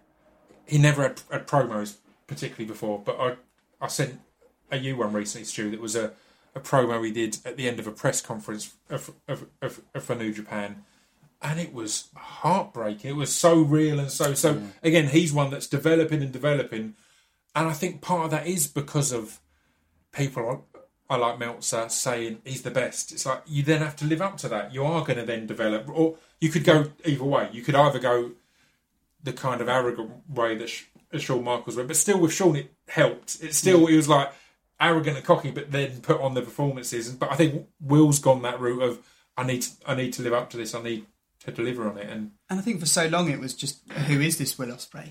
I think we were lucky as British fans to have been able to see him in Progress and to see him, won PW events and things like that. But until he went fully into New Japan, the same as Zack Sabre Jr. really. Yeah. You'd hear about it on the podcast, but American fans wouldn't necessarily be able to latch onto that. Yeah. And I think the fact is that the best technical wrestler and the best high flying wrestler in the world, and possibly the best feud in wrestling in the world at the moment, all involve British wrestlers is something quite incredible, really. It's and again, this is now going to come round to the feeling like a plug section, but what excites me about Progress and that Wembley show is that when they booked it, they didn't know this, but that show is going to have Pete Dunne on, who's again had last year's match of the year in the WWE, one match of the year with him or NXT match of the year, him and Tyler. It's going to have Tyler in, who was in that match of the year, and it's going to have Trent there, who Trent and Tyler were the first ever 5-star, and it just makes it this kind of exciting, perfect timing of that buzz. It was interesting because when I posted the first time, because it was at Ali Pali that they announced it, and I posted a video saying they're going to Wembley Arena, and I had one person say, I don't know, I'd probably, and this is something that both of you will know as people in bands, is like, I'd rather see it in a small room. I don't know why people are celebrating. And it's like, well, sold out. Yeah, again, it's that thing. And it's like, well, the fact is, in this situation, the way I likened it, I was like, it's like your small football team get into Wembley. Yeah. They're still, as we record this now, they've opened the doors up in the Electric Ballroom. They're still playing in that small football ground, but they're getting this one night at Wembley in the cup final or whatever. So it should be exciting, and it should be a thing that you're drawn to and excited about. But yeah, having those people on there is and so have you been to Progress before? Yeah, I've only been once or twice. I've got a friend who's really into kind of British wrestling, and he introduced me to like Progress and Fight Club Pro. Yeah, is that right? Midlands, So I've been to a few bits and pieces, and it's just great, the atmospheres, and because you've been before, right? And you watch online as well a bit. So what was the stuff in Progress that got you? Because it's a weird one now, because everyone keeps talking about how the world of sports stuff and the UK NXT, it's exciting, but it's taken a lot of people away from the indies. But I think it's kind of the opposite, because there's people like Jimmy Havoc, who is partly responsible for everything that's happening now, because it was him in the indies that drove this. He's not gone, or he doesn't fit the world of sport. So far, he's not gone WWE, because maybe he doesn't fit WWE. Yeah. But that says to me that we're going to have more on the indies of Jimmy Havoc on top, of Mark Haskins on top, of CCK on top, of all these amazing people. So, if anything, it just makes more room for people to come through. Well, I think it's the ECW of this era. Yeah. I think it's the place where people go if they, and the atmosphere of Progress is just... It's phenomenal. Insane. And I think it's also a crowd of people that watch a lot of wrestling. Yeah. So if you do get... I mean, Zack Sabre Jr., same...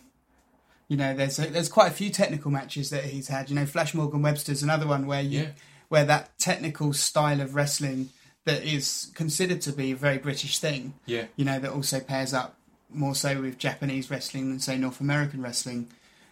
Those kind of matches in Progress get the same reception as something that is or Jack Gallagher's an example as well of just Jack Gallagher and Zack Sabre Jr. I think are two of the best examples of real technical mat wrestling submission stuff, and you have people screaming and on their feet. So yeah, you're right. It's that educated fan base that will bring you there, and people that can come through as well. I think that's always been the good thing about Progress. I mean, remember Marty Scurll, when he was Party Marty and he was on, Take Me Out and all of that, and seeing, because he was on TNA doing the British Boot Camp thing, and then seeing his evolution in Progress, combined becoming with the villain, and Yeah, and just and that poise that he carried himself with, and also seeing how that's played into New Japan and Ring of Honor, but knowing that that those kind of character developments coming from people that are training in gyms up and down this country, seeing that progress being those first step, like you know that you're going to see something good. It's going to be well booked. The atmosphere is going to be good. You're going to be treated with the respect and the intelligence that you're here to watch and enjoy wrestling, and not just let's put on some wrestling, it'll make some money. It's passionate. Completely. And again, it's that weird thing. They've got a great balance there, and at Fight Club Pro and ICW, I think, of having storylines despite not having TV as such. But you can go there and jump in on the storyline and not feel like you're left out. It's weird how, because you'd think, as storylines are so important in Progress, if you turn up, you're going to be a bit, I don't really know what is going on with any of these people. But it hasn't got that vibe at all. I think, and you, Stu, have discussed before that the video work that they do, I swear it's starting to influence some of the NXT promo stuff and some of the main roster stuff, because the video work they've done to tell stories and to build stuff up is mind-blowing, right? It's next level. Yeah, phenomenal. Yeah, like those promos they did with Eddie Dennis. Yeah. Who else was doing that anywhere in the world? It was amazing. And Wembley, again, it's going to have Tyler there. It's going to have Volta, who's, again, I don't believe we've not mentioned Volta yet, as one of just the best in the world. Yeah. It's going to have Travis Banks there, Trent, all of these. But honestly, I don't know if there's a match I'm more excited about than Pete or than Eddie Dennis and Andrews and Mandrews getting their hands on each other. And that's not confirmed or announced. I don't even know it's happened, but you would assume they've been building that feud for so long that, and it's to get that tension. I remember an event that we were at that the biggest moment, it was a Thunder Bastard match, in fact. So it's their version of a Rumble, but it's one at a time, and there's pins and submission, and that's it. And there's no over the top ropes. It's only 8 or 9 or something like that. It's a great match, but at that point they'd built this feud of Eddie Dennis and Mark Andrews splitting up their tag team partners for years, and Eddie Dennis had got into the Thunder Bastard match even though he's injured, and literally just seeing him clear the ring as Mark Andrews was the next person out and his music dropped, him standing there looking just furious, and Mark Andrews stood on the ramp not sure what to do. And then Eddie got pinned and didn't get his hands on Mark. And that's just amazing storytelling. Because that made us just like, when they finally get that. Because, again, what independent shows are doing a 6-month build before someone even has a match? And again, it likens to Japan, because I think the reason Okada Omega was so amazing was that was the first time we'd seen them fight in a singles match. It's not like WWE, where often the Raw before the pay-per-view is the two people that you wanted to see having a match again, like they did with Nakamura and AJ for like ages. It's like at the next pay-per-view, Nakamura and AJ, it's like they did that on SmackDown the last 3 weeks in a row. So that thing with Mark Andrews and Eddie Dennis, and the way they did some of that build, like when they had the Ali Pali shows and Mark Andrews' band Junior, who a decent sized band in Kerrang and all that kind of thing, had a gig that night, and the gig ended with Eddie Dennis attacking their bassist. So they did a normal gig for their fans, happened to be a load of wrestling fans there because it's the Progress Weekender, and then Eddie, and again it was the genius. I was like, I've heard Eddie attacked Mark Andrews at his gig. It's like, no, they didn't even do that. He beat up the bassist. So it wasn't even, they've still not got their hand. They're still, even on a promo at a gig at a venue in Camden, they're not allowing them to get their hands on each other until Wembley. And that's just, for a UK scene that used to be very much about, we've got X-Pac over. Yeah, right. And, American imports or someone who used to be big. We've got Tatanka. Come and see him. And there'll be some other wrestling on. For a scene that used to be very much that, to be doing that kind of storytelling is just... Progress changed the game in that sense, I think. There's not... I mean, wrestling has always been, tag teams, Royal Rumbles, Fatal 4-Ways. Yeah. But the way that the storytelling has changed the structure of how things are booked. Yeah. I think that it's to introduce new formats in an industry that's this old. Yeah. I think it's very... And for fans not to turn their back on it. And Wembley has got the first tag team Thunder Bastard match for the tag belt. So again, that's going to be just insane. Just and the amount of people you've got. As I said, we mentioned Flash Alode. He's in there. Yeah. Aussie Open. Everyone. It's going to be insane. And I think it's going to just be one of those moments where a lot of people that have been involved in British wrestling for a long period of time, are going to see it as a moment of years and years and years of hard work. Yeah. I think I remember going to Garen's Leisure Centre in Southend and seeing Jody Flash and Johnny Storm. Yeah. Years and years ago, and thinking, how on earth is British wrestling this good? Yeah. But yet we're in, it's being seen by smaller crowds or being treated as kind of, as you said, Tatanka's here now. Yeah. But now if Progress can get to Wembley and smash it, which they will, I'm sure. Yeah. It's then going to be at a point where we've got a WWE NXT, we've got Progress, Rev Pro, 3 big drawing promotions in the UK. The talent that's going to be coming through after this. Yeah. Like I went to a Lucha Forever show at the Resistance Gallery. Yep. And seeing Mills and Mayhew. Yeah. And now how they're starting to come through as well. That's one of the ones I good. wanted to mention, because Mayhew he blows my mind. The kid's about 12 and he's just this amazing, the next Osprey, as people kind of say. But yeah. I think so. I think they are, they look like they're just starting to be wrestlers. Yeah. But they wrestle like they've been wrestlers since they've come out of the womb. That absolutely nails it, and that's what's great, because at indie shows you're going to get a few people who are just finding their feet, and they look like one of those teams that you're ready to be lenient. There's going to be a few mistakes, a few bits that aren't quite on spot, and then they come out and they're as good as anyone that you'll see. And it's a great shout. And I think Eve Pro Wrestling as well. How important that's been for women's wrestling in the UK, and how that Resistance Gallery has become the breeding ground for new women coming through. And that's it. I mean, we've mentioned it in WWE, but it's key in the UK scenes as well. So Tony Storm and Ginny in particular, Ginny being the first Rev Pro women's champion, I can't think is she the Progress champion at the moment? I think she is, isn't she? So it's been disputed there and everything.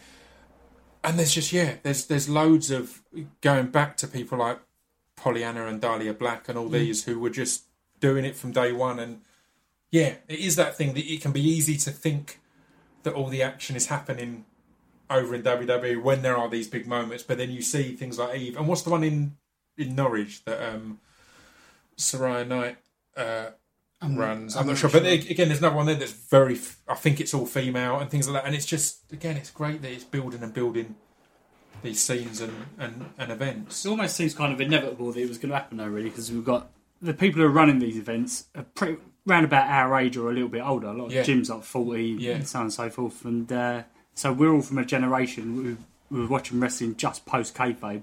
So we saw wrestling in a different way to people who've been watching it in the 80s, 70s, so on and so forth. So for us to get to a certain age and have the ability to start a promotion, they're going to do it differently and evolve and innovate and do it better. Or we've watched a bit of Riptide as well, haven't we? Yeah. Not made it down there yet, but in Brighton, it looks amazing because they're shooting it as if it's a film. Which that kind of Lucha Underground did that, things like that. And it's dope. It looks amazing, and it's literally standing room only because the room literally pretty much just fits a ring in, and then a couple of rows of people. You're like, if you had seats, you'd get about 20 seats in, but they get more because they go, let's not have seats coming, and stuff like that. It's exciting to see all these companies doing different things. Like, in fact, this will be out after it, but I mean, we've not mentioned Session Moff Martina, who I think's amazing, but hell of a character. But her match at Riptide. I can't remember the two girls that they're against, but she's in a tag team with Dave Benson Phillips, which is mind blowing because it's like that. I should be furious about that as a wrestling fan, because if you've ever watched a Session Moff Martina, she's genuinely a great wrestler, but plays this kind of drunk character, and it's wonderful. It adds something you don't get in the other matches. And again, I think if women's wrestling is going to become equal, you should have a variation of characters. The problem in WWE at points is that all the women wrestlers, their character is, I'm a really good female wrestler, whereas the men have grumpy man, big man. You know, they have these more variations. So a few people got annoyed online and said that Session is bringing it back because she's always talking about how she's got tons of kids and she wants to get drunk. It's like, no, that's bringing it forward because there is the variation. You would have Shawn Michaels as the sexy boy and things like that. So you're allowed to have sexually provocative characters as part of it. It's just the fact that that's not all of it. And Heath Slater's got loads of kids. Yeah, exactly. Exactly. But also, we very, very close the other week when we were going to see local wrestling down Leyden Community Centre around the corner. Yeah. So close to it. It was cheap. Because Mayhew was on there. Yeah. Oh, we saw him on the poster, and that was what made us go, let's go along to that. So we didn't end up going, but beforehand I thought I looked on YouTube from this local promotion, and the in-ring was decent. The story in the ring was decent. It wasn't terrible. We're mainly going because we want to. There's a guy that we've only seen pictures of, and we can't imagine that he's good, but his name's Mountain Stew, and he dresses like a Mountain Dew. Like a can of Mountain Dew. So it's just the Mountain Dew logo, but it says Mountain Stew instead. Yeah. And that it's got us intrigued. It's ridiculous. And I can't imagine what the character's going to be. I do love that about wrestling, though, when you the strong and stable style. Yeah. Genius. Completely. I think that's what wrestling does very, very well. Yeah. You know, it completely rips off and plagiarises pop culture. I don't know if you saw the Amazon package eliminating the Toys R Us giraffe from a Royal Rumble. No, I didn't. That's happened recently. Funny, to speak as well just now about Lucha Underground, which is something I know nothing about. Yeah. But I saw a clip the other day of Kairi Sane in Lucha Underground from a couple of years ago. So I watched that whole thing, and it seems like New Japan is the whole technical thing, and they take it very seriously. Lucha Underground seems to be like the polar opposite, where it's literally like a film or a TV show, which is down to Robert Rodriguez, who produces it, and it looks like Mortal Kombat from the 90s or something like that. Rodriguez, I've never watched it. It went on to Netflix in America, but didn't come onto Netflix over here. And the way they did Lucha Underground was it's series and there's story from beginning. It is a soap opera. That happens to be wrestling. I've never watched it. I watched 45 minutes of it. How is it? I love it. It's looks different, amazing, isn't it? It's just a change from. It's a TV series that features wrestling, but it's the most storyline driven. Like between matches, the promos are literally like the production. Dario Cueto out as well. King It was so good. And this guy Pentagon Dark looked absolutely phenomenal when he had a fatal four-way, one after the other with the Black Lotus Triad. Of three women like Japanese style wrestlers who came down and he fought them all, and it was insane. It was so good. Yeah, they have a lot of intergender matches, and they're brilliant. I think some of it got a bit too much for me near the the sexy style stuff. I thought, I don't know. I found it a bit too salacious. She was their Roman Reigns, I think. Right. In that, I guess she. I can't remember what happened with her. She got disliked for doing something. Well, she got disliked because she broke someone's arm, essentially, or did. Right. I remember I watched. That's my only knowledge of her, and watching it, she put an armbar on and proper. Jeff went for it unnecessarily and tore stuff and all sorts of. But generally the Lucha Underground stuff is like really good wrestling and then just so much storyline. Do they have pay-per-views? No, it's literally a TV series. Like it's not like a wrestling company. Like they don't do like live events or anything. It's just like a TV series, like 20 episodes. It's like the set. What do they call it? The temple. Yeah. It's amazing. It's really cool. It's mad because as well, it's then a case of how, because I know like Pentagon Dark has managed it, but how do those characters, if they go elsewhere, how does that translate? Because if you've only seen them in that scenario, and Ricochet was in it, right? But he had a mask, so it's kind of. I think some of them are in AAA as well. Yeah, so they would I don't know how much AAA were involved in Lucha Underground, because I remember Conan. So I used to listen to the Conan podcast, and then I stopped listening to it. It got a bit much for me in the end. Yeah, he's an intense dude. Yes, indeed. And Yeah, I remember them talking about starting Lucha, how Lucha Underground started and how it was going to be shot. Yeah. I think when Kate started training for Glow, she sent me some pictures of because that's where they were training. Oh, really? Oh, cool. Yeah, in the Lucha Underground set. Oh, wow. Jim Morrison. Morrison was. John Morrison. Yeah, he was training them a little bit as well for Glow. That's amazing, right? Awesome. Yeah. You still love it. It's just like an old boxing gym or something like that. Like the manager's office is on the side after the ring, and people jump off the top of it. Yeah, the matches would like incorporate the scenery. Like a lot of the times, the head promoter had an office, and then there was all kind of balconies and stuff. Sometimes people would like get thrown through the balcony and disappear like into another room and stuff like that. It was like. Yeah, it's really, really cool. Like, I mean, it's an investment of time, but it's definitely worth watching. It's amazing. Was it like an hour a week? Or? I think each episode's like 45 minutes, and each series is probably like 20 episodes, maybe 25 episodes. So yeah, well worth I don't know if it's on UK Netflix yet or not. Did you guys, or you both follow New Japan quite a lot, right? I watch bigger events. I mean, I haven't really. I mean, one year I'm definitely going to do the G1 and watch it all in real time. But it's hard to keep up because there was a storyline that I'd kind of explained to Stu, but then I realised I'd got it slightly wrong, and it was the whole Golden Lovers thing. Mm-hmm. And it's Omega and Ibushi, is it? Yep. And they were in real life, I believe, a couple at one point, and then I think so. Like that was kind of outright. Yeah, I remember it being a big deal when they reunited in the ring recently because they were a tag team and then they split up and then I only heard about it all later that it's like supposedly in real life they were a couple and then I watched that reunion and it was one of the most emotional things. Again, it's wrestling, it's fiction, they've planned it, this double cross, this and that, and when they just hugged in the ring, even if they weren't lovers in real life or whatever, they had fallen out as a team and whatever else, and just the emotion there was just amazing. And having things like that at the top of the card in these amazing situations was I New Japan's still like one of the harder ones to follow just like regularly, just because of the way it's kind of broadcast. I guess you can only watch it on the internet. And it's not like episodic, I guess. Because in America now they've got it on TV. Yeah, Jim Ross and Josh Barnett doing the commentary. But it gets a lot of stick. I think it's quite out of date. Yeah, it's out of date, and Jim Ross apparently isn't the best at. He can't pronounce Marty Scurll's name right at all. I like watching it in Japanese. Like, even though I'm probably missing out on the storyline. Everyone I know who's into it has to watch it in Japanese because they're so excited. Excitement. Yeah, completely that. And that's what I did the time I watched Wrestle Kingdom. It was a weird one because commentary is a really important part of wrestling. Like. We were discussing before we started rolling that me and Stu were at both nights at the Royal Albert Hall, but then watching it on the network and having Mauro Ranallo, who's the best ever or one of the best ever, just added so much to it. And it's that thing of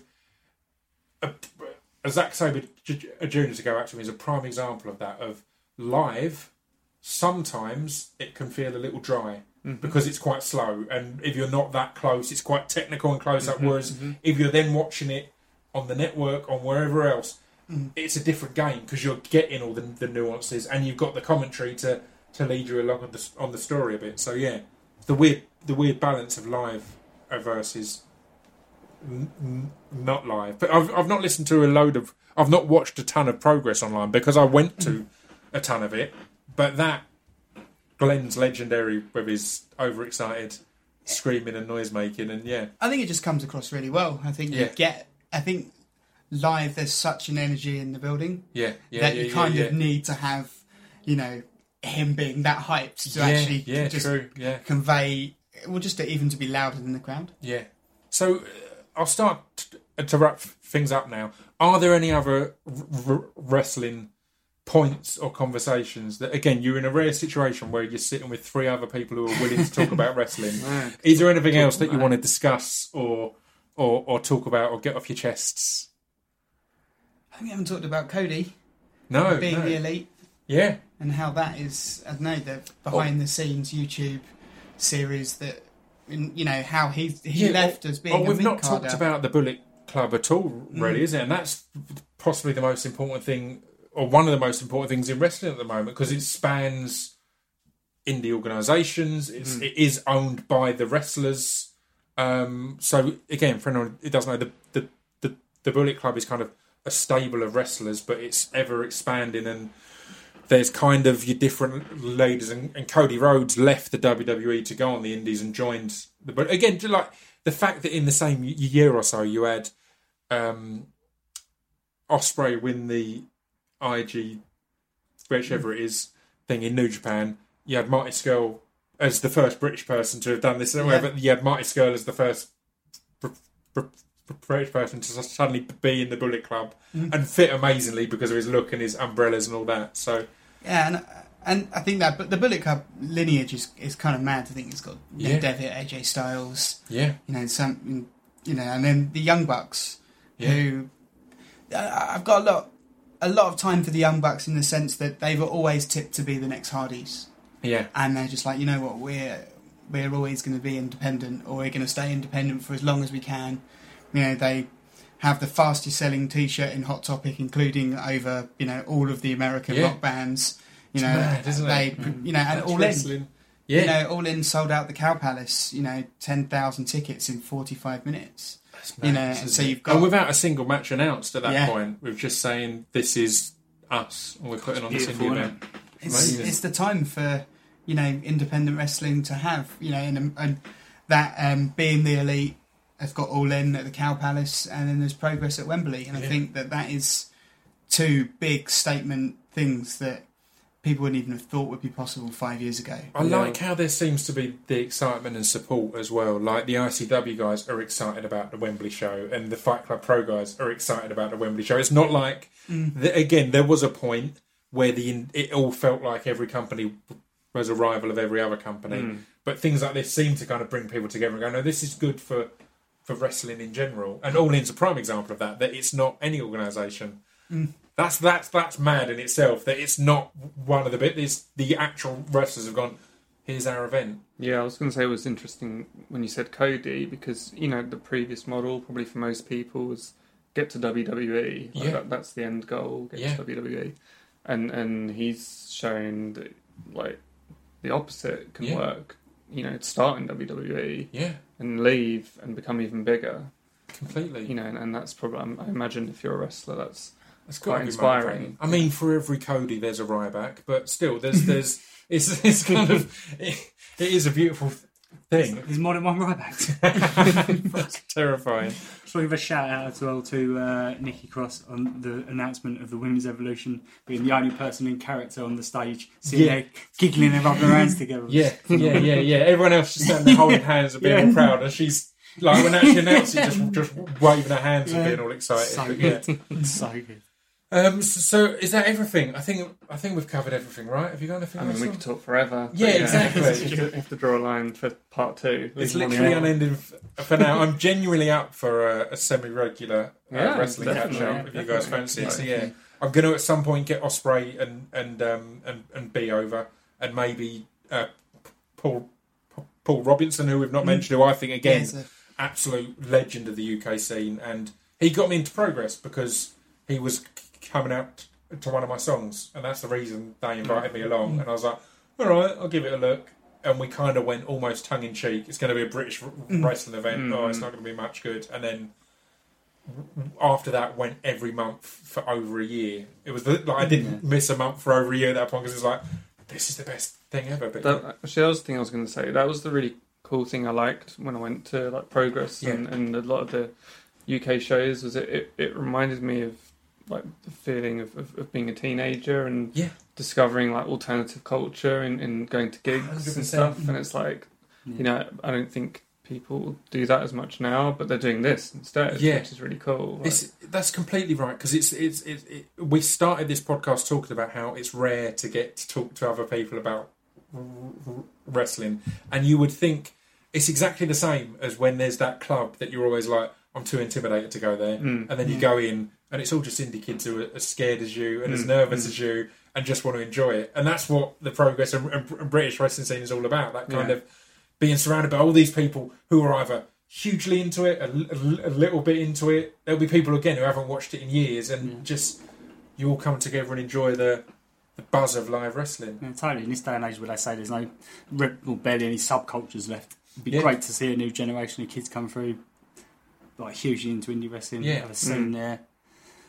I think that's what surprises people. When people, do people still watch wrestling? It's like, well, the major two shows probably pull in 10 million people across the world. Yeah. And then when you start to take into all account everything else, maybe 25 million people watch wrestling every week. Yeah. And people go, that's not so bad then, is it? When we were promoting Walk Like a Panther, which is a film I did that's about wrestling, I was on 5 Live, and Nihal was, and they were talking about, so do you remember, like, British, like, it's about British wrestling. Oh, British wrestling, it used to be huge, isn't it? And all this, they kept saying it. And I just had to pause and go, got to pull you up on this. It's as big as it's ever been right now. It just isn't on TV. And it is again now, but at that point I was like, it just isn't on TV. And again, Wembley had been announced, but Ali Pali had been sold out 4 times. Brixton, the ICW ones at the O2 Arena, or whichever arena was up there. Didn't they? Yeah. And that's it. They did the SSC and things like that. It's like, it is that weird thing of, if you know about it, you can't get enough of it, and it kind of takes over your life a little bit. But if you don't know about it, you assume, as you said, do people still watch wrestling? Like, more than anything else in my life at the moment. There's nothing else I watch more than wrestling. So, pretty much. Well, thank you all for coming along. Is there anything you want to promote or plug? Sam, you're hitting the road again and touring in October and September, right? Yep. And what's the plan? I commented on a post you did the other day, because it's wicked seeing you with the band you've currently got, just seeming to really fucking enjoy it. And it can get to a weird point when you've got a large body of work and there'll be songs that you're sick of, but they're the ones that people want to hear, and there'll be this and that. But it's great to see you kind of there's loads of us in the band. Yeah, and what's been really fun is because I spent the whole time playing with computers and click tracks. Yeah. And when there's no computers, no click tracks, everything's live. Yeah. Strings, horns, and every show is completely different. Amazing. So it's just really fun. And it's really nice to be honest, it's really nice to be playing old tracks. Yeah. It's that sense of, okay, I've stepped away from it from long enough, and now it feels completely different because it's different people on stage, and it's, we're just having a laugh. Yeah. And I love that's the most important thing, I think, about touring. Sometimes you get so dragged into it. You've been doing it for so long, you just want to be home, and it's kind of the opposite now. I just want to play. It's why I took a pause from it, was because I was concerned I was about to get to that point where I'm there because I'm being paid to be there rather than because I want to be. And I was like, for me, that's a good point to walk away. Because at that point, every gig I've done, I've loved and put 100%, every drop of sweat into, and I was feeling I was on the verge of that. But so, and Russell, you've got a new band.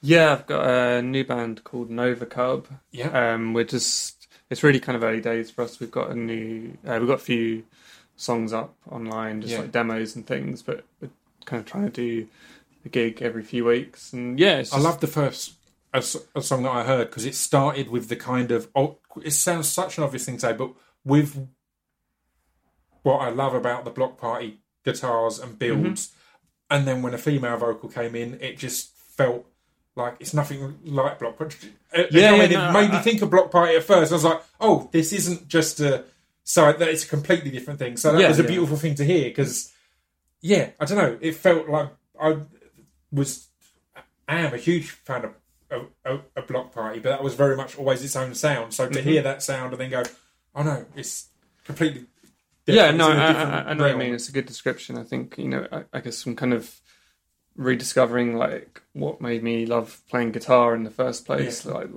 kind of like the frenetic energy and the tension and that side of things, and then adding something new to that with a whole new group of people, so that it's its own thing, that it's something different as well. So it's kind of hopefully taking the best parts of lots of different things and putting them all together. That's wicked. So and what's going on Block Party? We're doing you're doing the Silent Alarm. Yeah, we're just doing the anniversary kind of shows in October. Fantastic. Yeah, so come I was down. hoping I'd missed them, because we talked about it before and I wasn't sure when it was, and a A Silent Alarm was an album that our joint mate Andy and me, Andy, Stu, a load of us, it's just, absolutely blew us away when that came out. So that'll be... Are you excited about playing them as an anniversary thing? Because again, it is the same thing that you'll have stuff that you play for so long you get bored of, so having a gap from playing them and then get back into it. It's just like literally like you guys were both just saying, like having a bit of a break from, because we were doing Block Party touring for years and years, kind of relentlessly, and then the last few years it's been a lot more sporadic and stuff. So doing something like this now is like super exciting. I mean, and I always enjoy playing like old songs that people like that buzz and connection with the audience is like a special thing. It's the audience that makes the gigs different. That's what people... If people don't click onto that, that's what made touring exciting for me. Mm-hmm. It's like the songs, I've done them loads, but I'm doing them every night, but it's a different crowd every night, and it's those individual reactions and the small little bits that make that as exciting as it was the first time to play it, kind of thing. So that's good. Stu, this is coming out after the barbecue you've got next weekend. Yeah, so is there anything you want to... Yeah, so I just want to promote my garden. I've nearly finished. The decking's going to be down by the end of next week, hopefully. So if anyone wants to come out and look at my garden, feel free. There should be a good crowd. There will be well hyped for the decking. So. Looking forward to it. All of us are on social media, so Stu... where can people find you? Find me on social media if you're interested in finding me on social media. I think on Instagram and Twitter I am at Stuart_Turle, which is TOURLE. And Russell, where are you? Instagram I'm at Russell Block Party, and Nova Cub is at Nova Cub Music. Perfect. Sam? And I'm at Forget Cape. So that's Forget and then Cape. Perfect. Well, that is lovely. Thank you very much. And yeah, genuinely, I think we can, if there's ever anything that's happening in wrestling that we want to sit with 3 other people and talk about, then let's do it. We all know where to go now. Cheers. Thanks. Thank you.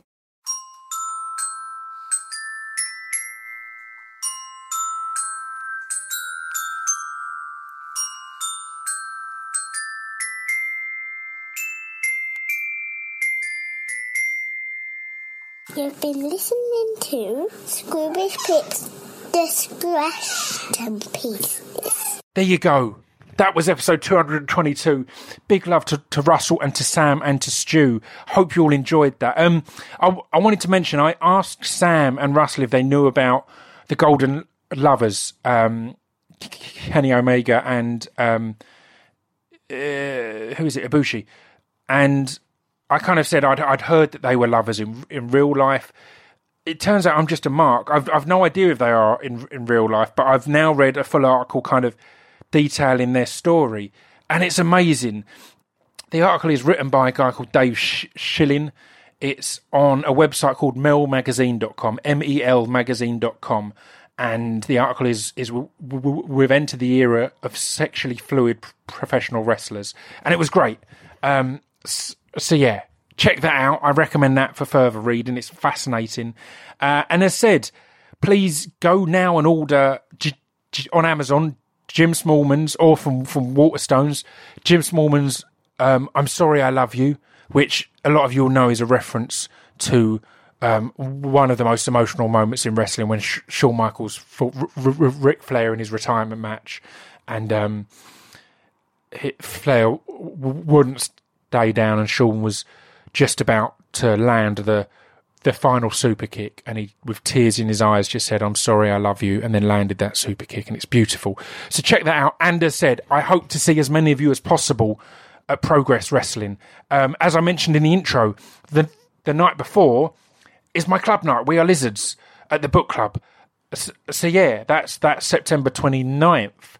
So if you're coming down for the weekend, you can come along and hang out. Get Work 8 Flyers DJing with us that night, as is Dan Lasac. So you can come down, party with us on the Saturday night, and then he'll get up slightly hungover and head to the wrestling at Wembley on the Sunday. It's going to be amazing. So yeah, come along to both of them. We Are Lizards at the book club, and then Progress Wrestling at Wembley. Wembley's a little bit bigger. We can't fit everyone that's going to Wembley in the book club, but I'd love to see as many of you there as possible. I'll be back next week where I've got Professor Green And then I'll have Example, and Kate Tempest is coming up. Loads of good people. So check that out. Thank you for tuning in. This is another bonus one because I've got so many good guests at the moment. I'll see you all next week. Ta-ta.